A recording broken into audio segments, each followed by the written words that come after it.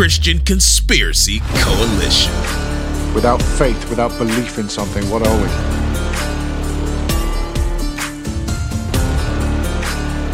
You know, the hardest thing is to listen, to hear his voice, God's voice. It's a leap of faith. I would rather stand with God and be judged by the world than stand with the world and be judged by God. Welcome to Christian Conspiracy Coalition, a place where the best minds in the conspiracy realm gather to share and discuss their faith, Christianity, and the spiritual war thrust upon humanity. Romans 12:1-2 states, I appeal to you, therefore, brothers, by the mercies of God, to present your bodies as a living sacrifice, holy and acceptable to God, which is your spiritual worship.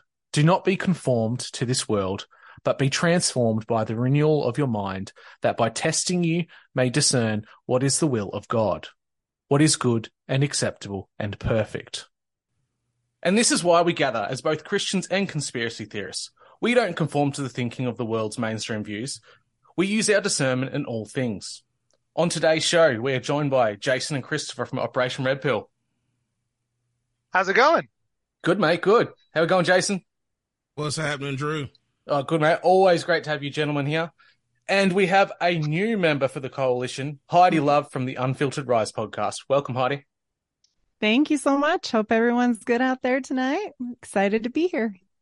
Yeah, I think with current events happening in the world right now, we needed a little bit of a really conspiratorial-based episode for once, going through a couple of the big tropes of conspiracy theory. So the topics for conversation tonight are, number 1, lizard people. 2, life beyond Earth. And 3, what does the faith look like in a futuristic world?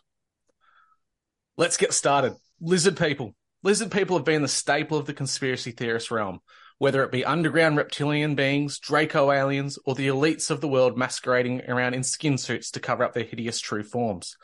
But what does the Bible say about these entities? Are they represented in Scripture? What does history explain about the tens, if not hundreds of thousands of years of reptilian imagery amongst our earliest human artifacts? Let us find out. Now, let me preface this whole conversation with a little statistic I came across in a Guardian article. 12 million Americans believe in the existence of reptilian humanoids. That is a staggering amount of people who have a belief in reptilian humanoids. So the conversation is, does it stem from just a conspiratorial realm, or does it tie into people's belief in a faith? Who would like to get started? You said 12 million people? 12 million people. That's double the population of my state. Dude, quick statistics, 58% of people believe in the Easter Bunny. 70% believe in the Tooth Fairy. What do you mean believe? I've seen the Easter Bunny. Oh, you've seen the Easter Bunny? I've seen it. Hippity and to hoppity. what degree of highness were you feeling at that moment? That's wild. All right, so lizard people.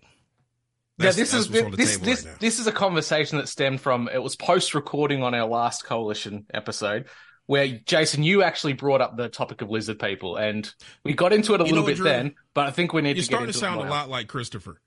You're starting to blame me for having these topics that I don't recall at all. I'm starting to think this is a conspiracy. Oh, man. I think the idea is actually fascinating, because I think oftentimes when you get into a topic like this that's, polarizing, or people already have their opinions, I think it really highlights the fact that our contextual framework often informs our perceptive capacity. Like, where we start oftentimes will limit the degree to which we can accept new information out the rip, right? And we suffer, especially in Western-oriented worldviews and cultures, we suffer from this idea of a reductionist view of reality. And what I mean by that is, before we even get into the topic, we're already have presuppositions in play, such as, the natural versus supernatural, physical versus metaphysical. And we start imposing these limitations on reality, especially if we're talking about things that hit the metaphysical world. And I think that's a wild idea, because if we're talking about the idea of like lizard people, before you can even get into that, deal with the idea of diverse speciation. And what I mean by that is scientists estimate that we have like 8.7 million different species on Earth, which I can't really wrap my mind around. That's a lot of different species. I was doing good to have phylums and families, and I had like basic broad. I'm like 8 million, 8.7, almost 9 million. I don't have a place for that. And they say that we lose between 100 to 10,000 per annum, depending on where you fall in the range. I could barely name 5, right? So we're losing more species than most people could probably name. And then when we step outside of our natural world and we go into the cosmic world, we really suffer this reduced view of reality, because normally we have just God, angels, demons, and people. Like, that's it for most people. And I'm like, that doesn't seem to make sense, because the metaphysical realm transcends and is superior to the physical realm, which means we got to ask the question, why do we think that species variation is limited to just the natural world? Or more importantly, why do we limit the diversity of God's creative power to just Earth alone?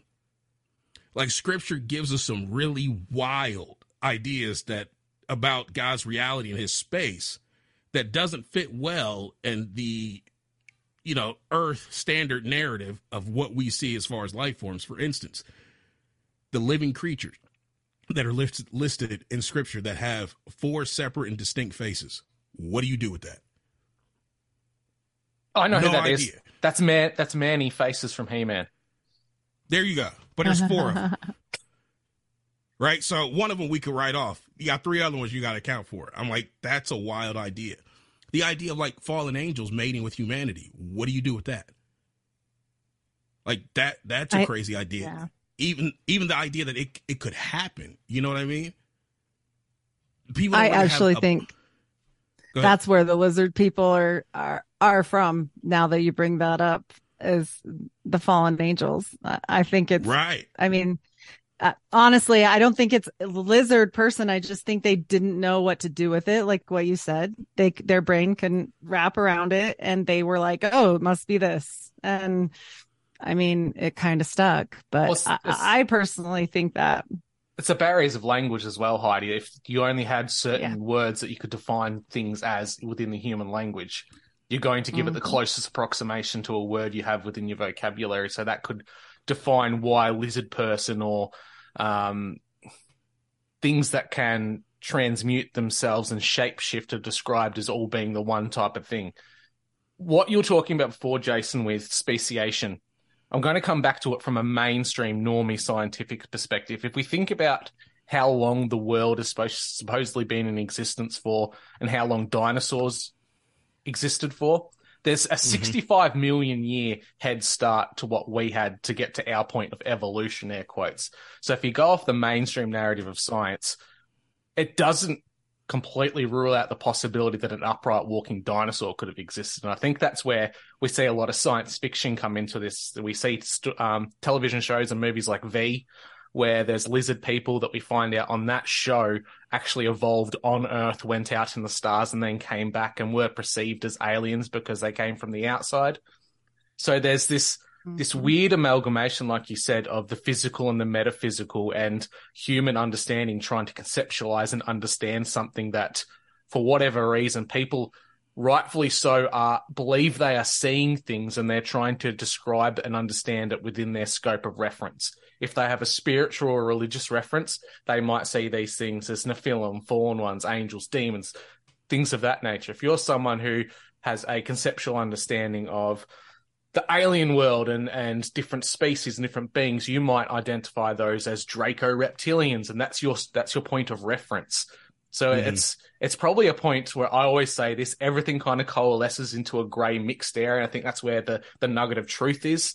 And the spiritual and the metaphysical, I think those become one and the same on this realm, but there are clear differences outside of it. I think that a lot of things coalesce within where we live, and we get a glimpse of them as humans. No, I can understand that. I think that as soon as we start having the conversation, a lot of things have to be shifted or perceived from the get-go because a lot of us have already had an informed conversation from mainstream media. And I think one of the things we like to start with at ORP is at, Operation Red Pill. We're normally asking, we deal with a lot of fringe ideas. So it's easy to get sucked into that stuff and you don't want to actually, quote unquote, just believe everything. So we have to find out, is there a credible possibility that this thing could be X, Y, and Z? And I think that it's a phenomenal idea. I think scripture actually gives a pretty good framework for why something like this could exist. And I think that we have to do something with what we see, because there's a lot of stuff in scripture that just blows the mind. For instance, I was talking to Christopher earlier, when you have the thing with Moses and the rod, and God tells him, throw the rod down and it becomes a snake. I don't know what you do with a piece of wood becoming an entire different living life form. And then apparently this was able to be replicated because Pharaoh's sorcerers did the same thing. And then God's snake ate their snake. Like, what? Is that wood inside of wood? Because it turned back into a stick. Like, what do you do with that? There's no scientific basis for that. If I can accept that, the idea of lizard people is not something that's going to blow my container. But I also find it interesting that, there's certain stories in scripture that people tend to have a lot of problem with, that I think a perspective shift allows a change in how we take in that information. I'm talking about the, who's the dude after Moses? Why can't I think of his name? Christopher, who's the guy after Moses? Is it Moses' son? Joshua. You mean that took his place? Yeah. Yeah, Joshua. I don't know. I was thinking Josiah. Too much West Wing. But Joshua, when he has the conquest, and he goes through, and there's a certain time where he has to kill all women and men, women, and children, and it seems even animals, and it seems overly abusive, and way too extreme. And a lot of times that's been used as a benchmark to try to put pigeonhole to attack God's character. But there are texts, ancient Jewish texts, that record that some of the tribes, those ones in particular, that Joshua had to go against, actually came from Canaanite tribes that had shapeshifters in their community, right? And so they could have hidden in plain sight and looked like something else and actually, continued on. So God was like, nah, you have to take all of that out. If they had shapeshifters back then, lizard people doesn't really blow my framework. It's just a change of terminology, isn't it? Possible. I think so. And then what do you do with firsthand eyewitness testimony? People who have survived satanic ritual abuse situations and have actually testified, reported to the fact that they have witnessed this happen. They have witnessed people shape shift, change forms. I don't think it's something that you can really dismiss. And it's kind of funny, to a quote unquote scientific minded society, we would be quick to dismiss that, but we love science fiction. So which one is it? Is it too real that we can't accept it? Or have we been conditioned like, listen, this fits within our framework. This is something you really can't accept.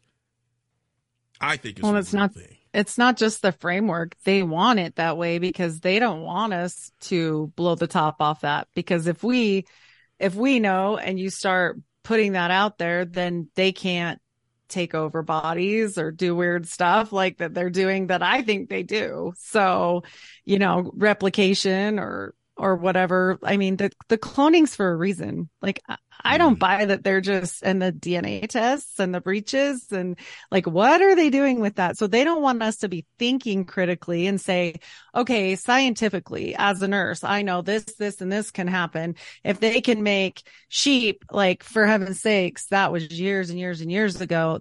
They can make other things too. Yeah. They don't want us to think. Sure. Yeah. And if you think about like what's happening scientifically now with, just say, the Molly experiment where they cloned a sheep, if that's what's being presented in the 90s as being mainstream science, what's behind closed doors would be far more advanced and far more nefarious than that. It actually goes a lot deeper than this. I went through this crazy long thread about how reptilians could fit within the realm of scripture and how they're represented and what terms they may be referred to, but all stems back to the Garden of Eden and Satan's seed, and this is just what I've read and I'm communicating now, Satan's seed and the woman's seed will struggle, as the devil has been trying to intermingle his seed with humans to change their image of God and almost succeed in annihilating the human race. Satan has a seed, and there will be a struggle between his seed and the woman's seed, as mentioned in the Bible. Eve was not only pregnant with Adam's child, but of the devil's child, as stated in the Bible. And this is supported by medical research, knowing that a woman can have two men's children in the utero at the same time. The devil has been trying to intermingle his seed with humans in order to change their image of God and almost succeed in annihilating and stealing the human race. Now, this, on its face, sounds like something a great deception would be. Trying to taint God's greatest creation of mankind, trying to make it his, trying to take away from it.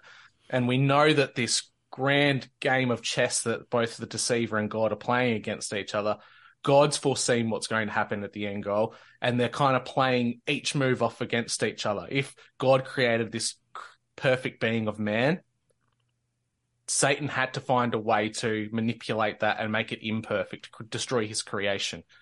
And we see that both through the Nephilim in the stories of old, and we see it potentially in Genesis, in which Eve was deceived in such a way of partaking of the fruit. And was that just the fruit, or was it taking on Satan's seed at the same time? These are questions I'm seeing in a lot of Christian groups and in a lot of conversations. It's almost like we're seeing that intermingling, like you said, Jason, of science fiction is kind of blurring its way into what biblical scripture would be. It's almost like the point of reference and understanding is being represented through science fiction and conspiracy theory, and it's connecting a few dots for people or making a few things obvious in scripture. Now, whether that's correct or whether that's misreading of scripture, that's an entirely different point. But the fact that there's things that are starting to make sense, so it looks as if a broader picture is being seen now. It's like we're putting all the puzzle pieces together and getting a broader picture of what's happening. Right. And they're even, I mean, it's gone beyond just the realm of science fiction, because, I mean, transhumanism, you know, what they say, that we want to take on divine characteristics. And Klaus Schwab has said, you know, that the fourth industrial revolution is going to be about redefining what it means to be human. I mean, so they're saying it, you know, they're saying the quiet part out loud. It's kind of crazy. Well, they have to. Well, they have to, because it's revelation of the method. If they don't do revelation of the method, then they're held at that karmic default that they get that back onto them. So everything that they do, when people say, well, why would they tell us that? That makes no sense. Why would they disclose this or that? They have to. It's part of the law. It's part of their law. Like Aleister Crowley's stuff. Like, revelation of the method has to happen for them to have their hands clean. So I don't know. I think one of the other things. I'll go ahead, Christopher. Go ahead, Jason. No, you can go. I think one of the other things that we have to consider, you know, one of the things the scripture says is that Lucifer, one of the reasons he got kicked out of heaven was due to the trading that he had going on and the violence of that trading. But we never stopped to really ask, who was he trading with? And there appears to be pre-Adamic entities and civilizations that existed for him to be in trade with, that eventually he came into league with, or they came into league with him to help form this satanic coalition, right? In which you rebel against God and you start this kingdom of darkness. If we know that, and we combine that with what we know today, that there do seem to be transdimensional entities, what is to say that you couldn't take a being, let's say even a physical being that existed, and it actually be teleported, if you will, to this planet? I think it's completely possible, and nothing that has to do with evolutionary progression, but an actual entity that predates humanity. I think it's completely possible for those type of things to actually occur, which would actually, in my opinion, help to explain a lot of what we see going on. Well, in the Bible, it says that we weren't the only world. He mentions in the Bible that there were others before us, especially if you go to Judaic, you know, if you go to the Judaic texts, it talks about that. It talks about that we're not the only quote unquote world. I mean, he doesn't say it that way, but it's there. And so people don't want to accept that because I think, and I don't think it's about, I think that what it was the creation that we are, which is what ticked everything off so badly, was it never was formed in the image of God until we were here, because God breathed that breath of life into Adam. It made him different. It made him apart, because actual name of God sounds like a breath if you take away the vowels, like it was written before. So it's special. And that was what set everything off. Wasn't that these other places didn't exist or whatever. It was that we were different and they didn't want to bow to us. And that's just the truth. So yeah, we have such a me-centric, humanity has such a me-centric view of ourselves. And, we're the first, the preeminent. We're the ones that we started. We are the most important. And we're also from apes, but that's different. They're not the most important. We may be most important. Right. We may be most important, but I definitely don't believe in the apes. Yeah, it's funny how we have this, so much cognitive dissonance is being put out there through the mainstream narrative. And then when you get to questions like this, it's like, oh, no, that doesn't work for me. I'm science only. I'm like, entertainment industry would beg to differ. You might be science only on paper, but a lot of us seem to like these fanciful ideas until they come and not just science only, but they're like, well, that's not a text I want to read. Well, that's not a canon that's in the Bible. Oh, I don't want to know about that. I'm like, you better know everything, including, and I mentioned the occult stuff before, you better know your enemy, because just like football, what do you do if you're going to go study the plays before the game of the team that you're going to play? You better know all the things. And a lot of Christians are afraid, and they may not want that. They don't like that idea, but I'm all in on that because I was deceived in a way that was demonic. So now I'm like, nope, right, I'm going to find out everything. No, bring it all. Give me the information. I need to make an informed decision. But Heidi, it's far more easy to sit in the car park tailgating and drinking beers. It's so much easier to do that. Why would I look at the plays of the opposite team? So Christopher, true. that's not so to you. True. Don't feel attacked, Christopher.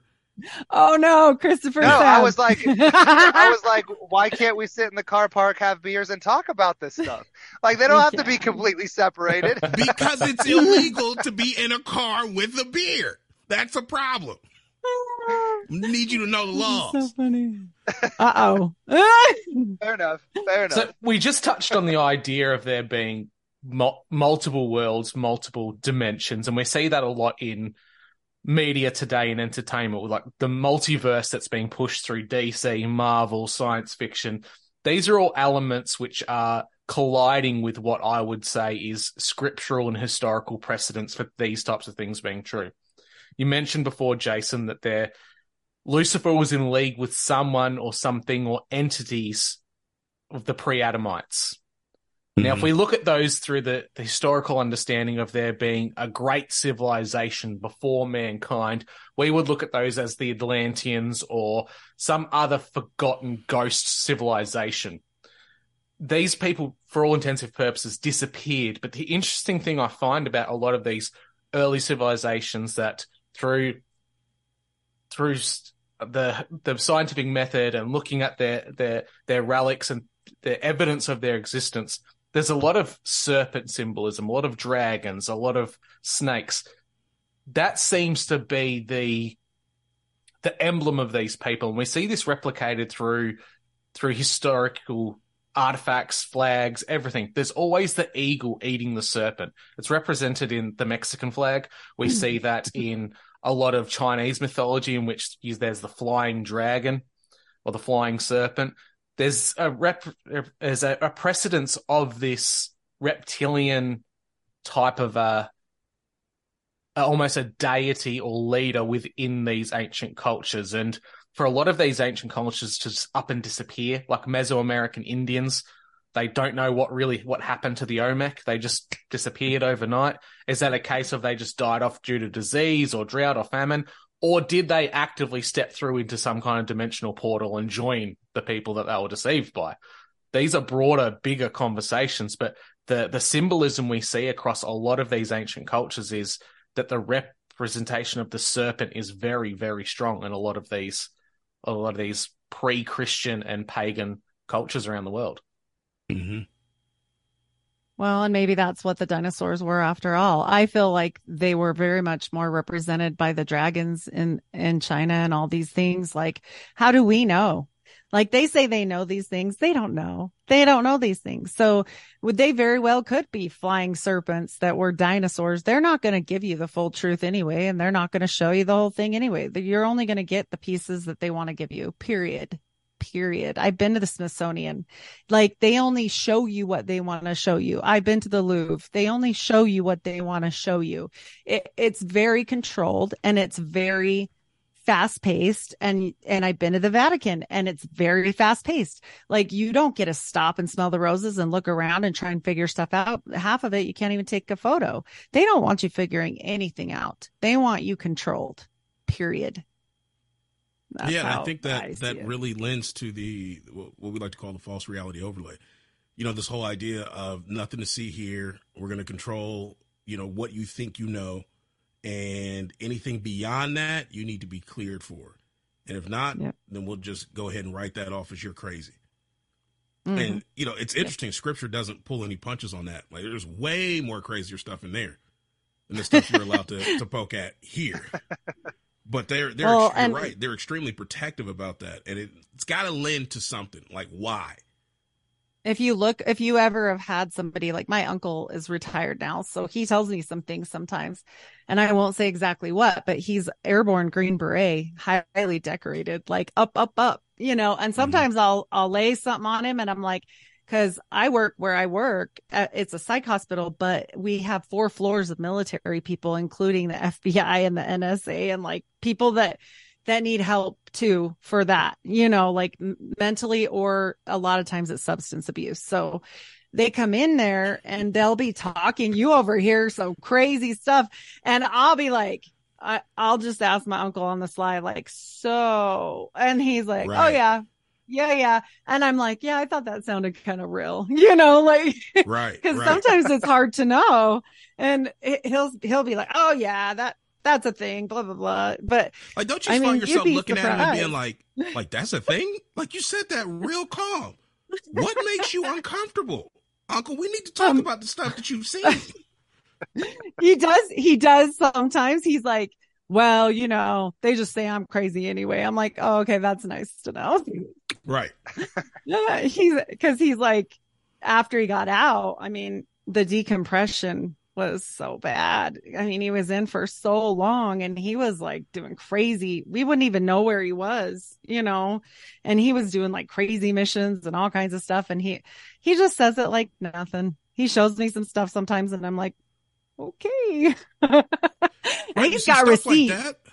Stuff like that, like, actually causes me to go, now, okay, wait a minute. Let's slow it down a second. Yeah. You got somebody that was involved in clandestine operations, right?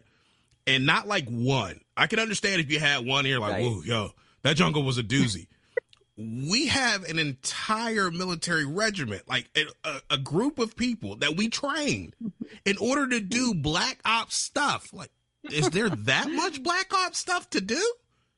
Then you find out what they're doing. Like, it wasn't a weekend. It wasn't like it was a couple months. We were lost in the back end of Barbados. No, I was in this for like 25 years. You had 25 years worth of stuff. And then one of those things breaks out and the public's like, no, that can't be real. What do you think they was doing for 25 years? Like push-ups? Yeah. That's all they was doing? Their core strength is impeccable. Exactly. No, they was out there handling stuff, getting stuff done. Right. You're like, no, that can't be real. Like, absolutely, it's not. Not at all. We spend millions of dollars just for sit-ups. Yeah, sometimes he'll just be like, and I'm like, okay, yeah, that's great. And I mean, it blows your mind in a way, but then you're like, I knew it. It's kind of nice sometimes. Yeah. Then it gets a little uncomfortable when you start piecing things like that together. Yeah. Right? Like, I remember I was doing some research and I found out, I was looking at security clearances. I always thought top secret was the highest. And then I found out there were security clearances above that. And I'm like, what for? Yeah. What do you need above top secret? Like, top secret is shh, hush. Like, there's more above that. Like, there's a security clearance of we'll kill you if you say something. Like who signs up for that? Hi, I'm here for the we'll kill you if I say something clearance. You can check with my friends. I'm very reliable. I'm good. I hear we're going to be doing nothing if I get that clearance. Like, nothing at all. I'm just going to sit behind the desk. Right. Yeah. Like, no. There's big stuff going on. And I think the public has got to wake up to that. Well, this kind of ties back to the stories of the Collins Elite, which were supposedly elements within the American military that through the UFO investigations, disclosure and whatnot, as Christians felt that these were actually demonic entities, not alien entities that the military thought they were. And they actively tried to do what they could to try and prevent things from happening. But what we're finding out more and more is these stories are starting to become mainstream knowledge now. The alien disclosure thing's very big at the moment. And within the past week, that one of the biggest stories on Twitter was that key senators and military leaders were very cautious about releasing alien documentation because they saw it as demonic and they didn't want the broader community to know that demons had been in league with the government or the government had anything to do with covering up demonic entities. And this is coming from people at the highest heads of office where a lot of people are like, see, they're talking about UFOs. I'm like, whoa, back up. That guy said demons are real and he didn't want the public to know about it. Like, that's the dude I want to talk to. Like, you said demons. Now, I was under the impression that it was purely scientific, physical, whatever I could see, touch, taste, smell, all of that was all there was. Where do demons fall in this? Because now I got to have a new folder. And we talking about it in a Senate hearing? Like, that's wild. Like, how long y'all been sitting on this one? Because a lot of people that was talking about, exactly. A lot of people that were talking about, hey, this is happening. Man, that's conspiracy theory. I'm like, I want to drag those people back and be like, see, you got to do some jail time for that. You have to. It's really just kind of dawned on me. It just really dawned on me, and it could be a potential episode for us, Jason, as a movie analysis. E.T. Who was Elliot really helping? He had an illuminated finger and touching Elliot and calling home. Was that really an alien, or was that some kind of a weird little shuffling demonic entity? I don't know. I was mad that he was brown. That was the problem I had with the movie. I was like, we got a brown dude showing up here, and the white folks got him under a blanket. He riding around in a basket on a bicycle. I think I took the wrong thing away from the film, so I'm willing to give it a second go through. Oh my gosh! We got to add that maybe to the list, Drew. That's funny. All right, I'm going to leave this topic before we move on to the next one. Ephesians 6:12 states, "For we do not wrestle against flesh and blood, but against the rulers, against authorities, against cosmic powers over this present darkness, against spiritual forces of evil in this heavenly place." That kind of sums up the entire conversation we've been having so far. It's beyond the physical. It's even beyond the spiritual. These things are all happening at the same time. Kind of brings us into this conversation, which you alluded to earlier, Jason, about there being other worlds and life within the universe. The galaxy of the universe is an ocean of space with countless stars and planetary bodies. According to the Kepler team, there's an estimated 50 billion planets within the Milky Way galaxy alone. Of those 50 billion, at least 500 million are within the habitable zone capable of harboring life. So what does this mean?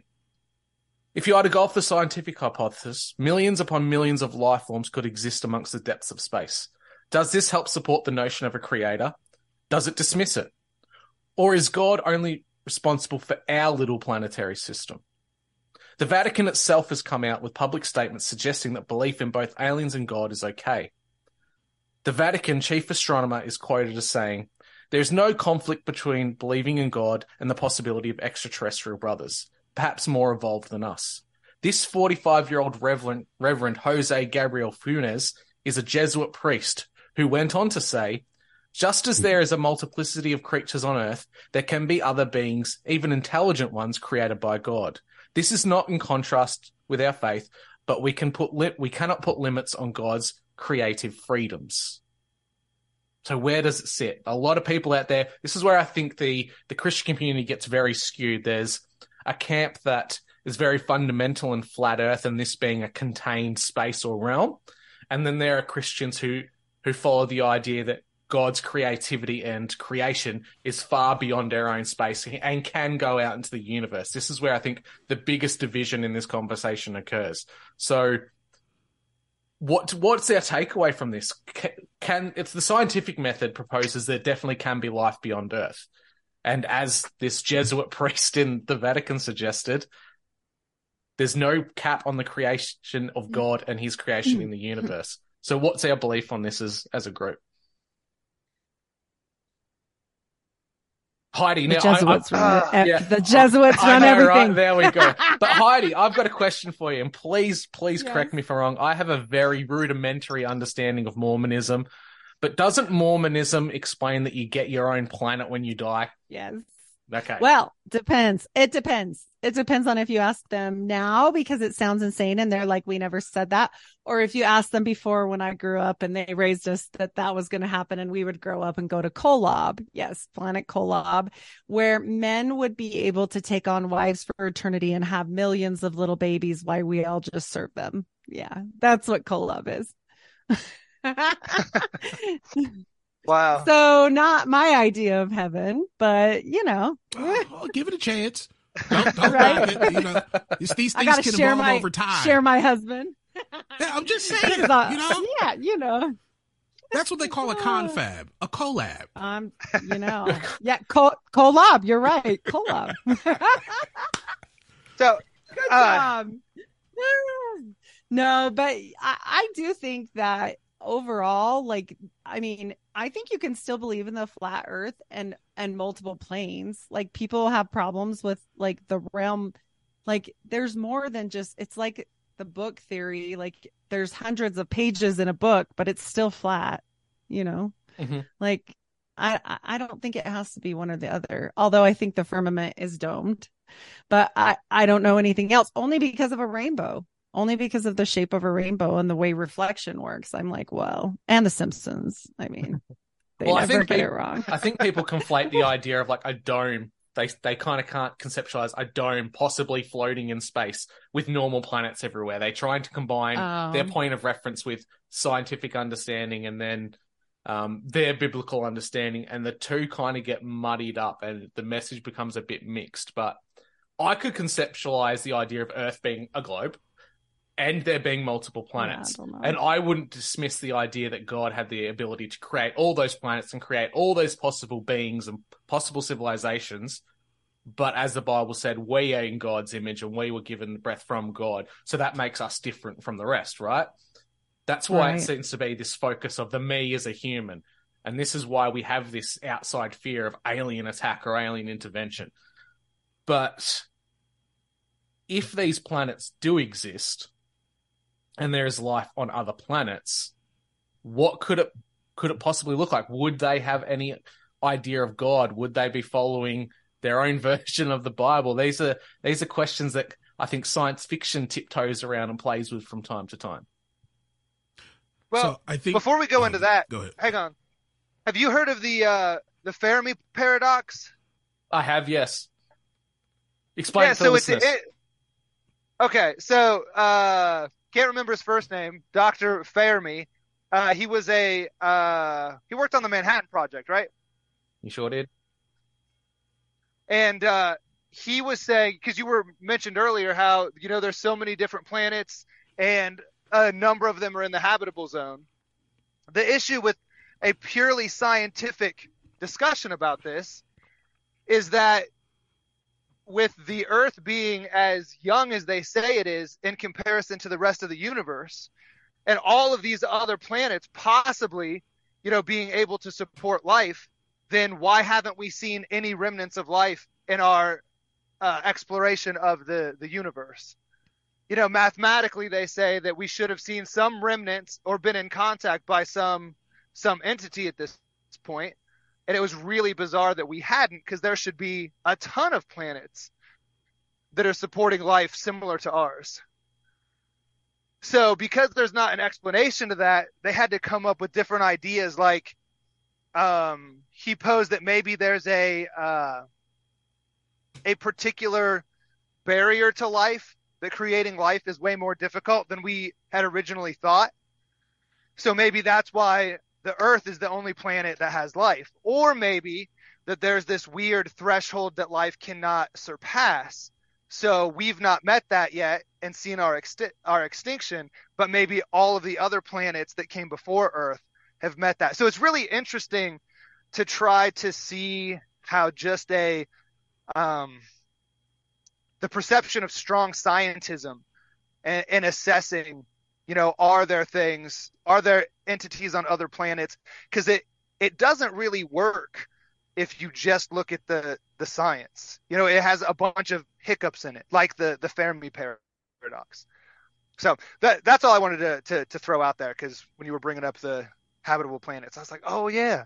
Yeah, the scientific method has to have a lot of healthy speculation in that regard. Like you said, either it's the terrifying concept of we're alone in the universe, or it's there were other things out there, but they died off because they met their threshold as a civilization and they kind of they faded out. Like there's the idea that a civilization gets to a certain point where it evolves beyond needing a physical body and becomes pure energy. We see that all through Star Trek, Star Wars, all those types of big budget science fiction type of adaptions. And that's their kind of way of unofficially using science fiction to answer their own gaps within the scientific method. But then you have to think about what we're talking about earlier, the point of reference. Is it possible that we have seen these entities from other worlds on Earth, but they've gone by other names? Okay. Well, if it's possible for God to keep us from going through the firmament, as we know, it is like multiple failures we can watch. Like it's possible for him to veil anything from our eyes. It's possible for him to shield us from them or them from us, or keep it separate. Like, the scripture comes to mind is we do not think as God does. Like God thinks differently than us. So like we'll never, I don't know that we'll know that, because if he doesn't want that knowledge out there, then it's not going to happen. It could be right in front of us and not be there. Like, I think.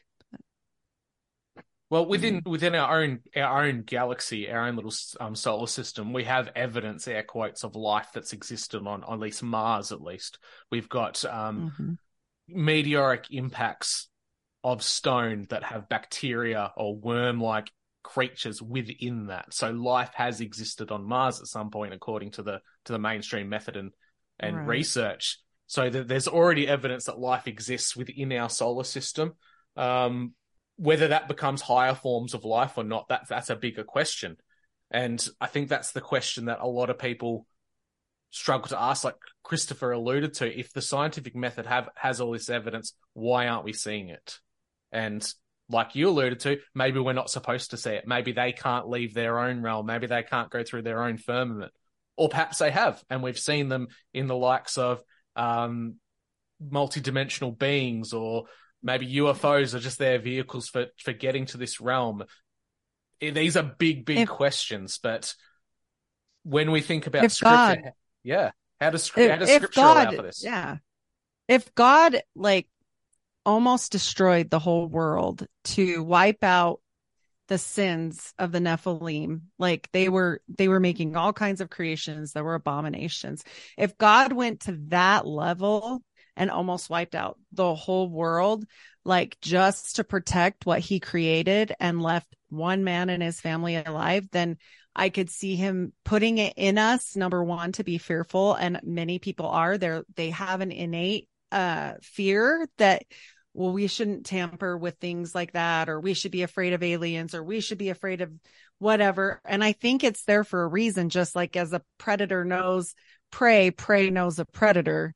Like it's a known fact that it's not supposed to be best friends with a fox if they're a rabbit, So I think in us, we feel that for a reason. And from God, he's trying to protect his creation. But he does say before the second coming, it will be again like the days of Noah. And I think we're headed right down that tube with all of this, like messing around with cloning and AI and all this weird stuff. Like, I think this is exactly in a different way. I think it came more naturally than happening again. But I feel like he's trying to protect it, if that makes sense, like to keep it separated. But that's just my thoughts. I don't know. No, I Do you- think I would say that. I could agree with that. And I think there's a level of cooperation that's necessary for these, whether they are, it's interesting when you start talking extraterrestrial, whether or not you're talking extraterrestrial in a physical sense, like are there aliens on, Jupiter or Mars, or extraterrestrial in a dimensional sense, but however you look at it, there seems to be, whether it be because of the Dominion mandate for man or, protections that God has put in place, they need access. Like we have to open doors. I think that's why we're doing things like CERN. We have to be the ones to kind of extend that hand and let them in. And that's where it gets really dangerous. That's Well, where just like Crowley it kind of said- comes into it. Crowley has that whole idea of opening up Yes. doorways or opening up a window or the veil to allow things in. Like, what's the representation we see of Lamb? Lamb looks like a stereotypical grey alien. That should raise some concern for people. And that didn't come from hey, I've pointed a laser light at the sky and I've flagged down a UFO. This thing came through esoteric and occult methods into this realm via spiritual manner, not through a physical lens. Well, same thing for John Dee. Same thing for Jack Parsons. Same thing for Joseph Smith, in my opinion. I feel like it's all magical creating, and it's not done naturally. But just like we see in movies, and movies show us revelation of the method. Once again, what do you have to do to have a vampire come in your house? You have to invite them in. This doesn't just happen. Yeah, it's a situation, because I believe the scripture that you came out with at first. What did it say? And God would keep his seed protected, like he could crush the head of the serpent but he can get our heel. So it goes right back to that, what you started with about separating the seed from woman or man. Like it literally says that. So in my mind, it's already in there that we're not supposed to really be doing that. I think it occurs in really strange cases, like John Dee, like Mohammed, like Steve Jobs and the iPhone. By the way, most people don't know that one, but like all these strange things that happen, they didn't just happen. You just gonna skim past that? Yeah. Steve Jobs and the iPhone. I'm holding an iPhone as we speak. Can you please tell me that this thing is not a demonic portal? Because I'd be very, very upset. Exactly. I'm gonna need you to elaborate there. And my asthma's in rare form, so I keep coughing, but I keep muting. So sorry if I cough a little, but, okay. No, I think it is demonic, because I think it goes back to the Black Mirror of John Dee. No, if you know anything about the Black Mirror of John Dee, and what did the Black Mirrors consist of? They were crystals. And what does LCD stand for? Liquid crystalline display. No, I don't think they're saying. No, I think we're all holding a little black mirror in our hands, full of crystals that make them work, just like John Dee did with magic. I don't think they just work. And Steve Jobs found the iPhone stuff when he went on some trek to a cave, and they said, oh, there's a guy up there that lives up there that's never had a mother or father, and he's umpteen years old, and he went up there and came back with this knowledge. And I'm just saying, same thing if you look at Carrie Mullis, like all of the stuff that came out for the lovely tests that were created from it, all of that knowledge happened because he went and got really high on mushrooms and then woke up and it was written on his car. Like, okay, these let's go down this thought process. You alluded to having to invite things in, technology being a creation of contact with possible interdimensional beings, what have you, during hallucinogenic experiences. Let's go back to a physical idea of searching for life in the universe. The SETI program, the search for extraterrestrial life. Not only are we listening for radio signals, we're sending them out at an unprecedented rate, looking for life. Does that in itself become an invitation for, hey, come and borrow some brown sugar? Here's the door. Well, come on in.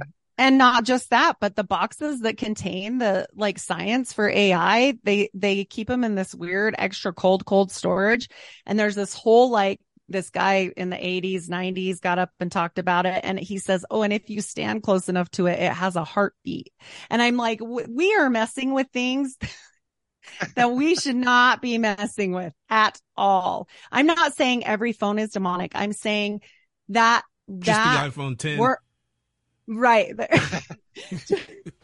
Like, That's where the do one. we get that? Why Just does wait it for the work? iPhone 66. That's going to be a Right? doozy. Exactly. Yeah, there you go. They're And gonna make the 33 93. first. Or 93. 13. But That's all wild. of these things, like what makes it work? Like, we really don't know. Like, what makes certain things work? We really don't know. But the fact that I know enough about John Dee to know, like, about the Black Mirror, and to know, I mean, once you start plugging little things in and you start getting that knowledge, like, maybe I still use this, but I definitely am praying over everything that I touch, because I want to make sure smart. that, and who has dominion over the airways where we're constantly on as podcasters. The devil has dominion over the airways. Yep. So Yep. we Joke's we on have him. He has be to listen wise. to my Australian accent all the time. Sucker. That's how I go to sleep. Drew, So- can I go back though to the That's right, we Jackson, like question it. at We hand? like it. I Jason. think that I think we might, and I don't mean us, but I think in general, this question of is there life beyond Earth, I think it misses something. You know, is there extraterrestrial life? And I think Christopher hinted at this a moment ago. You know, were we talking about how you define life? I think is very important. And are we talking about, you know, a difference in dimension or a physical a physical location? Is there life like on Mars or somewhere else? And I got in trouble with one of my family members because I pushed this idea. I was like, yo, let me ask you something. They're like, oh, gosh, here we go. I was like, hey, quick question, real easy. I know you're making some eggs right now. Just want to know, do you think the Bible supports the idea of extraterrestrials? And they were like, oh, absolutely, unequivocally, no.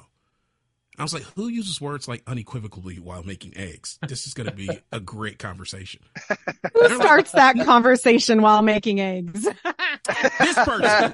This is the only way I can have me a genuine conversation. Jason. He sat in the I need to keep kitchen. the mind He here. sat down. He waited for them to crack an egg, and then he got up and started asking questions. So I got an idea. Something has been bugging at the noodle here.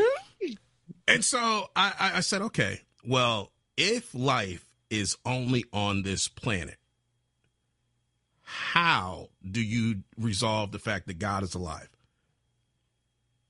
And they were like, what? So I said, okay. Hand me the scratch that pepper. one. Hand me the pepper. Exactly. The egg started burning.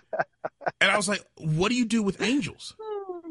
Technically, an angel or a celestial being is an extraterrestrial because they are not on a terrestrial plane, right? They're not relegated to this dimensional plane of existence. And the Bible says they exist. Living creatures exist. Fallen angels exist. A whole host of other entities have to exist that are not necessarily earthbound. So can extraterrestrials exist? Absolutely. Matter of fact, every time an angel shows up, they are coming from somewhere. Right? And they pop up and people freak not out. always good. It's not It's always not. good. Right? And they normally have to be like, don't be afraid. I've been like, that's not working. You have to come with something else, boss. And I need you back up 6 feet. You are too close, Mr. Angel. I don't know what you bring. Doesn't Mr. "don't be Angel. afraid" and "I come in peace" seem like a very similar phraseology that seems to be repeated? Science fiction kind of draws off the biblical scripture of angels representing themselves saying, "Ye not be afraid," but it's the same thing in science fiction as "I come in peace," because humans would Exactly. just be wetting themselves at whatever steps off that ship.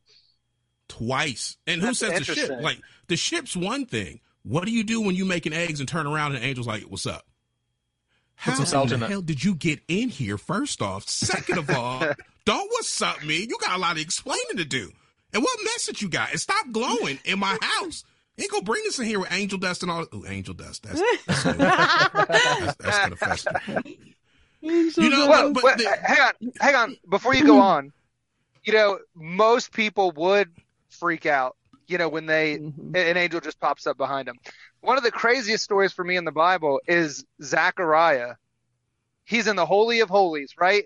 You know, he was selected. It was his, and he's in there, and an angel shows up and gives him a message. And he didn't freak out. He, you know, none of the normal responses that you would expect. He's like, I don't know if I can believe you. Like, who does that? What kind of demented individual has that response? I would say sorry, that. I would say that. I feel Jason would also say that. Hold on. I'm going to probably disqualify myself for whatever God said. Like, God said, you're not ready. Yeah, pause that. I'm still going to deal with how you snuck up on me, bro. Like, my Negro senses should have been a little bit sharper. I mean, you got like silent wings. What plane are you on? This ain't fair. Jason would be like, let's back up. Let's make some eggs and let's sort this out. Right, let's talk this through, bro. If you got a new they recipe won't show up. for eggs. They won't show up to Drew because Drew's part Nephilim with his red hair. And green eyes. Exactly. But I also have green eyes. I have green eyes. That's funny. But we have all of these different entities that show up, right? I think that not only can there be a support for life elsewhere, I think one of the problems is we have a very reductionist view of what life is. Like, it can only be a higher form, carbon-based life form. Or we might accept bacteria. But what about non-physical? But we can't even get people to understand each other's races, let alone other planets. I mean, come on. People are so ridiculous.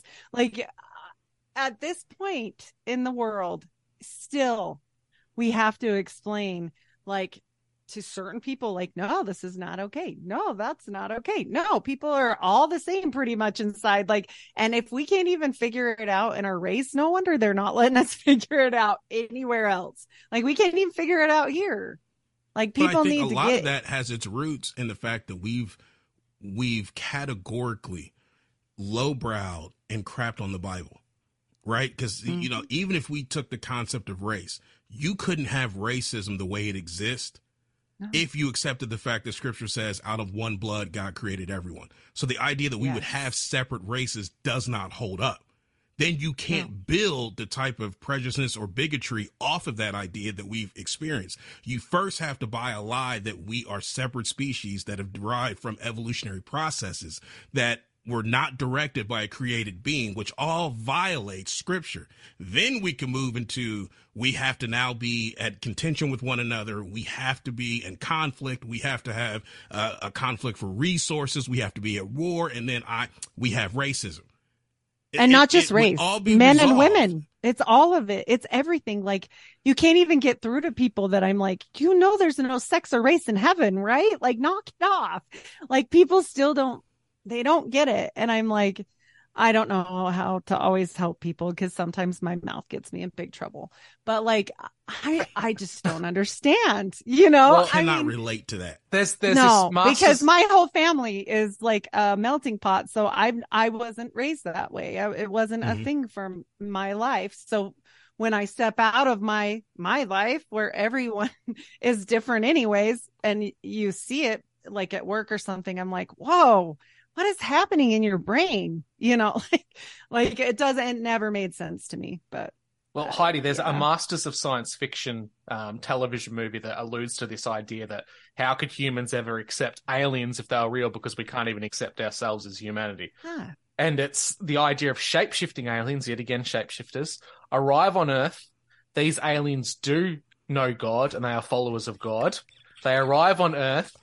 They can't show their true form to humanity because when they arrived the first time and showed themselves, they look like what a stereotypical demon looks like in Western mythos. So the first aliens that arrived on Earth were killed by early humans of the church and they couldn't present them true selves. And when the people find out about it, they think they're under a demonic invasion, but they're aliens that look like demons. That's why they can't come to Earth. Well, I'm dying inside at the idea of the first alien that showed up to like Europe as a black person. Oh, like, daggone I would say I done made the wrong mistake. I shapeshifted into the wrong thing. Didn't nobody tell me? Nah, bro. Yeah, you shot to the wrong place. He's like, I went after green. There's a reason Jesus. There's a reason in Star Trek why they always change their appearance to go to alien planets, right? Throughout that entire series, they put pointed ears on to look like Vulcans. They change their appearance to blend in. So that kind of plays off that idea of humans are so fundamentally afraid of the other and fearful of difference that even if these things did exist, would they want to come here and mingle with us based on the way we treat each other? According to the Jesuit Catholic guy, yeah, because there are space brothers. Well, like, this I can't. we've kind of gone off the rails talking about the potential of Sorry. other life, but we haven't looked at what, like, the Catholic Church is fundamentally on board with this. The amount of astronomical devices they have and are pushing the agenda that, you know, we're going to go out into space one day and we are going to spread the word of God to other planets and other people. This is fundamentally the crux of what they're coming to. This is not a surprise, because what does it say in the end days? That the church will help lead it to the Antichrist. So this does not surprise me in any of the churches. The previous name of one of the largest telescopes in the Vatican group, a Gregorian telescope, was once known as Lucifer, was renamed as Lucy with an I, and then was later renamed as VAT, V-A-T-T, Vatican Advanced Technology Telescope. Was that the one at Mount Graham? Mount Graham in East Arizona. Yeah. Yep. And Vatican what is it? And what does it look for? It looks for optical and infrared light. So it is looking for the light bringer. Mm-hmm. Interesting. Well, this is all just the days of Noah coming to fruition. Like, if you really read and you're in the Word and you know what's going on, everybody should be concerned. That's all I have to say. Like, you should be worried, because the angel might come, but tomorrow to the eggs. But I will say that, I mean, but even they say the cherubim, the original description of the cherubim were so terrifying that, like, eyes everywhere and everything. So whatever on that one. I don't think that the church can't get away from it, because they're all corrupt. Every church, all of them are in together. I see the way the Pope hooks up with the Mormon church leader and they do their little secret Masonic handshake. And I know, because I did them. And so I watch them with the heads of state and all this stuff. All of them know all of them. They're all in it together. They talk about one world order coming. The one world order's here. They just aren't in charge yet. Well, I think people have that kind of reductionist view that there's a random Gregorian priest or a Jesuit priest looking through a telescope, looking at random stars. Is that God? Nope. Pivot. Is that God? Nope. Pivot. Is that God? Oh, nope. Pivot. Like, what are they looking for? What are they looking Double click. No, Enhance. not the one. Back up. Well, they've got to be looking for something way more nefarious than what they're leading on to, because at the same time, first they put the telescope on Mount Graham, which, according to the Native Americans of that region, is like one of the 4 most holiest sites in the world and an active portal. So I don't know what you would be putting it up there for that. And they had to get around Congress to go up there to actually get the rights. They had to get around the state. They had to get around Congress to get up there on the mountain and seek claim to it. Secondly, while they're doing that, they're actually writing and releasing encyclicals that are dealing with, can you be an alien and have salvation? And I'm like, what? What are you doing? Not if you're a demon, not if you're a disembodied Nephilim. I'm just saying. Well, if we go really dark, Jason, the idea that the fallen ones were trapped, Drew. Where the fallen ones were trapped within the earth, they were also. Let's get really ginger on this then. Okay, good. They're also trapped within the firmament. So if there are dark entities trapped within the firmament and the Vatican's actively looking for them, are they trying to identify certain entities in a means to know where they are so that they can release them through the axis, through telescopes, through all sorts of things? They're not in the air. Question. I think it's funny they look above and not below, because God's above. They're not above. They're below. If it's again, some things that I've heard, and I won't say where exactly, but there's a lot of activity around Mount Shasta. There's a lot of activity in certain mountains that the DUMBs from like military stuff, like there's been things that I've heard that I'm like, they need to stop looking up and start looking down. If start you want some real concrete answers into those things, just start rolling trucks up, start filling up that hole. I don't think it's going to stop them. They built those pyramids and they moved all that in like a minute.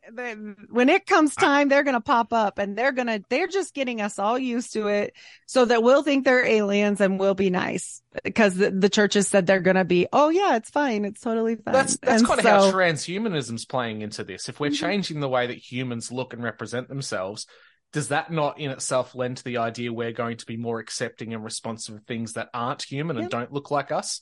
Like if you took someone from the 1800s and then you Yep. dropped them into the city like San Francisco and they saw people walking around with all sorts of piercings, androgynous with purple hair, they would think they're looking at a demon.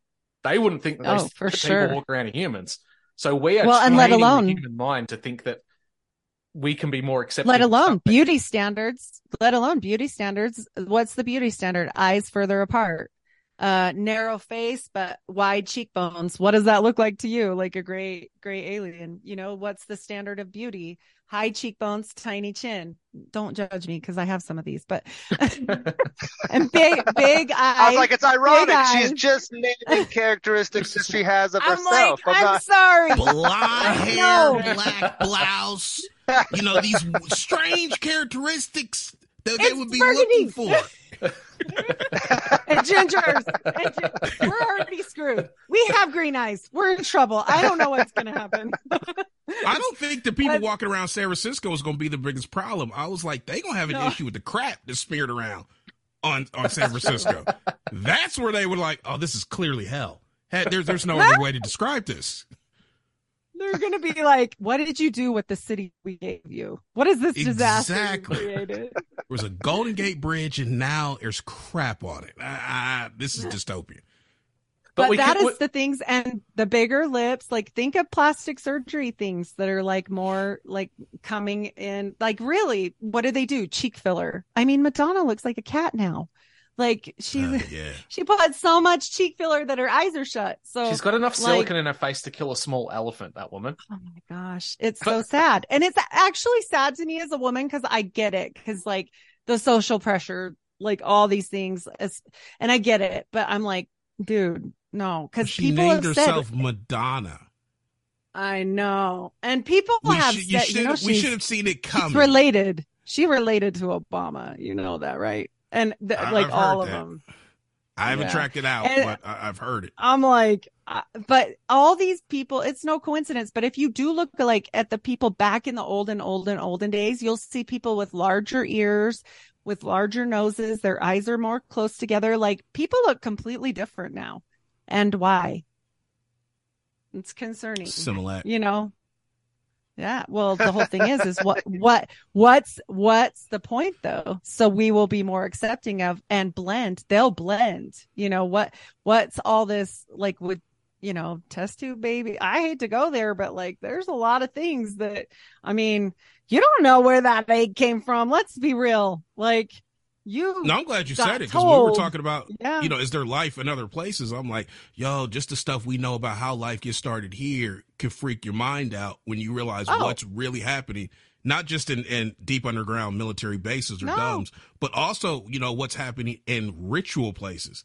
How conception goes forth. The fact that, we do have technology to artificially inseminate. We do have artificial wombs that we can move zygotes into. Or the fact that they are now producing, Gattaca kids where you can have designer babies.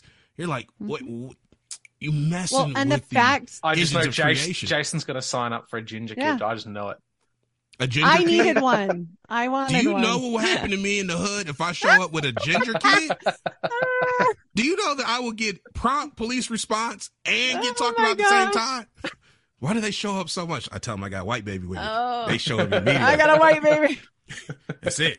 I get, I'm doing the Well, doing the reverse Angelina Jolie. exactly. I'm gonna see how it works out. There you go. And then the That's funny. fact that we know, like, that they figured out, like, I don't know if people know this, but with test tube babies, that they kept doing it over and over and over, and they kept putting the egg and sperm together, and nothing would happen, and nothing would happen. And finally, somebody figured out, I don't know how they figured it out, but you have to have a spark of electricity to make that baby. Did you know that? That's Why not? mind blowing. That's Yeah, I know there's a real. spark of life that happens in like natural conception, but they have to artificially recreate it. create the spark of light. That's Yes. crazy. And they also have And to have who the told medium, them that? the Yeah. medium in which the egg and the sperm are put into is a blood composite. It's a derivative of Yep. human blood. Mm-hmm. And who told them all this? This is the stuff Y'all where keep I'm like speeding past this stuff that the Negro community is going to have problems with. A derivative of human blood? Mm-hmm.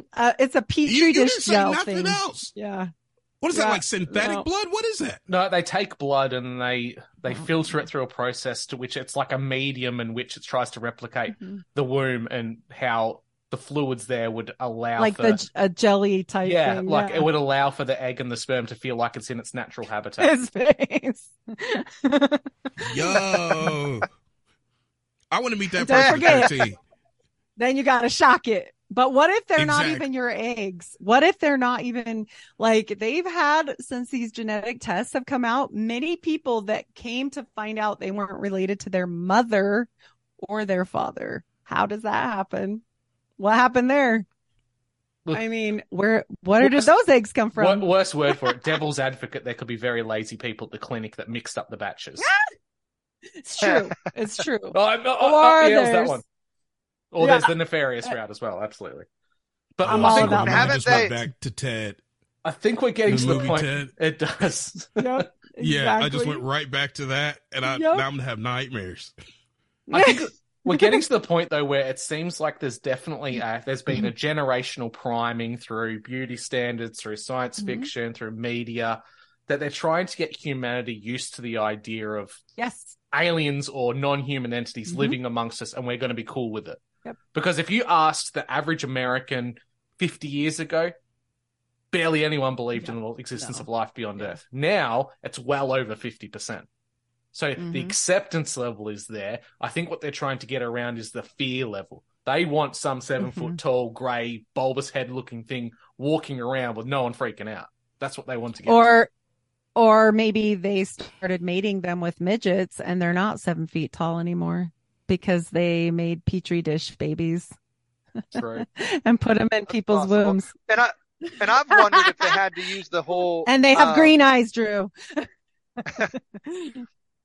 I've wondered if they have to use the old extraterrestrials from other planets to mask the fact that if these entities are extra dimensional, then there's enough religious and even spiritual people that are going to be like, wait a minute. If they're coming from another dimension, it comes with a whole other list of problems. Are they angels or demons, and how do we know we can trust them? So I think creating this, whether or not it's true, but creating the idea that they're all coming from other planets is a much safer option. It's and it palatable. Still fits into, yes.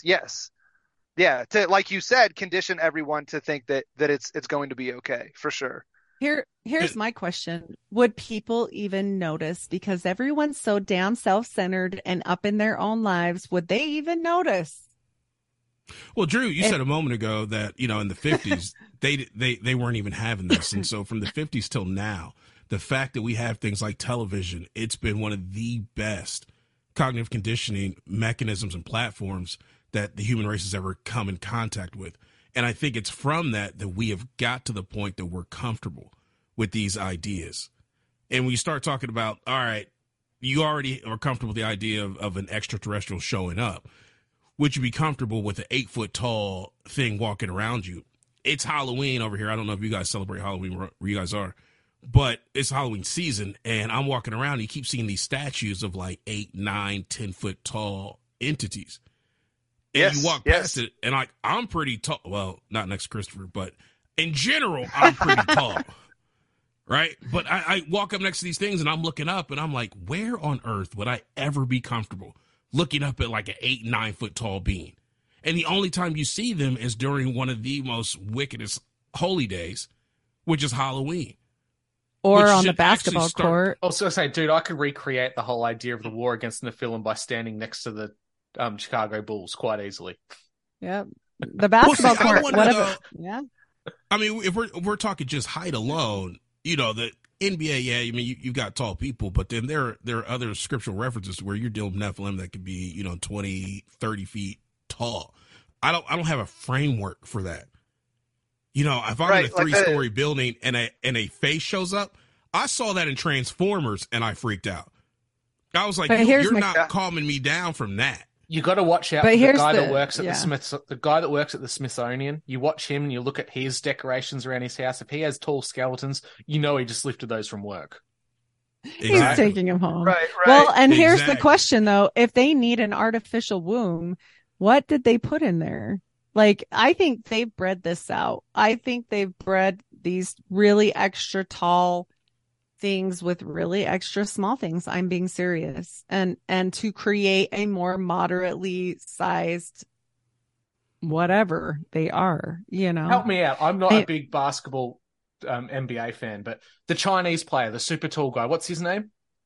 Isn't it Yao Ming? Yeah, Yao Ming is Think so, literally a result of selective breeding within the Chinese Communist Party. That's come out now. He was deliberately bred through. How family tall lines is to be he? super tall. He's huge. Ridiculously tall for a Chinese person. I don't think is Yeah. possible. So You he's don't not know a from Rice pituitary alone. giant. No. He's like a What'd you giant. say, not a- Christopher? Yeah. I said he's not a pituitary giant. He's actually like from selective breeding. Yeah. Yep. Crazy stuff. Interesting. Because he looks a little bit like a pituitary giant, which for Oh, those that don't know is an abnormality in the pituitary gland that just keeps producing the growth hormone.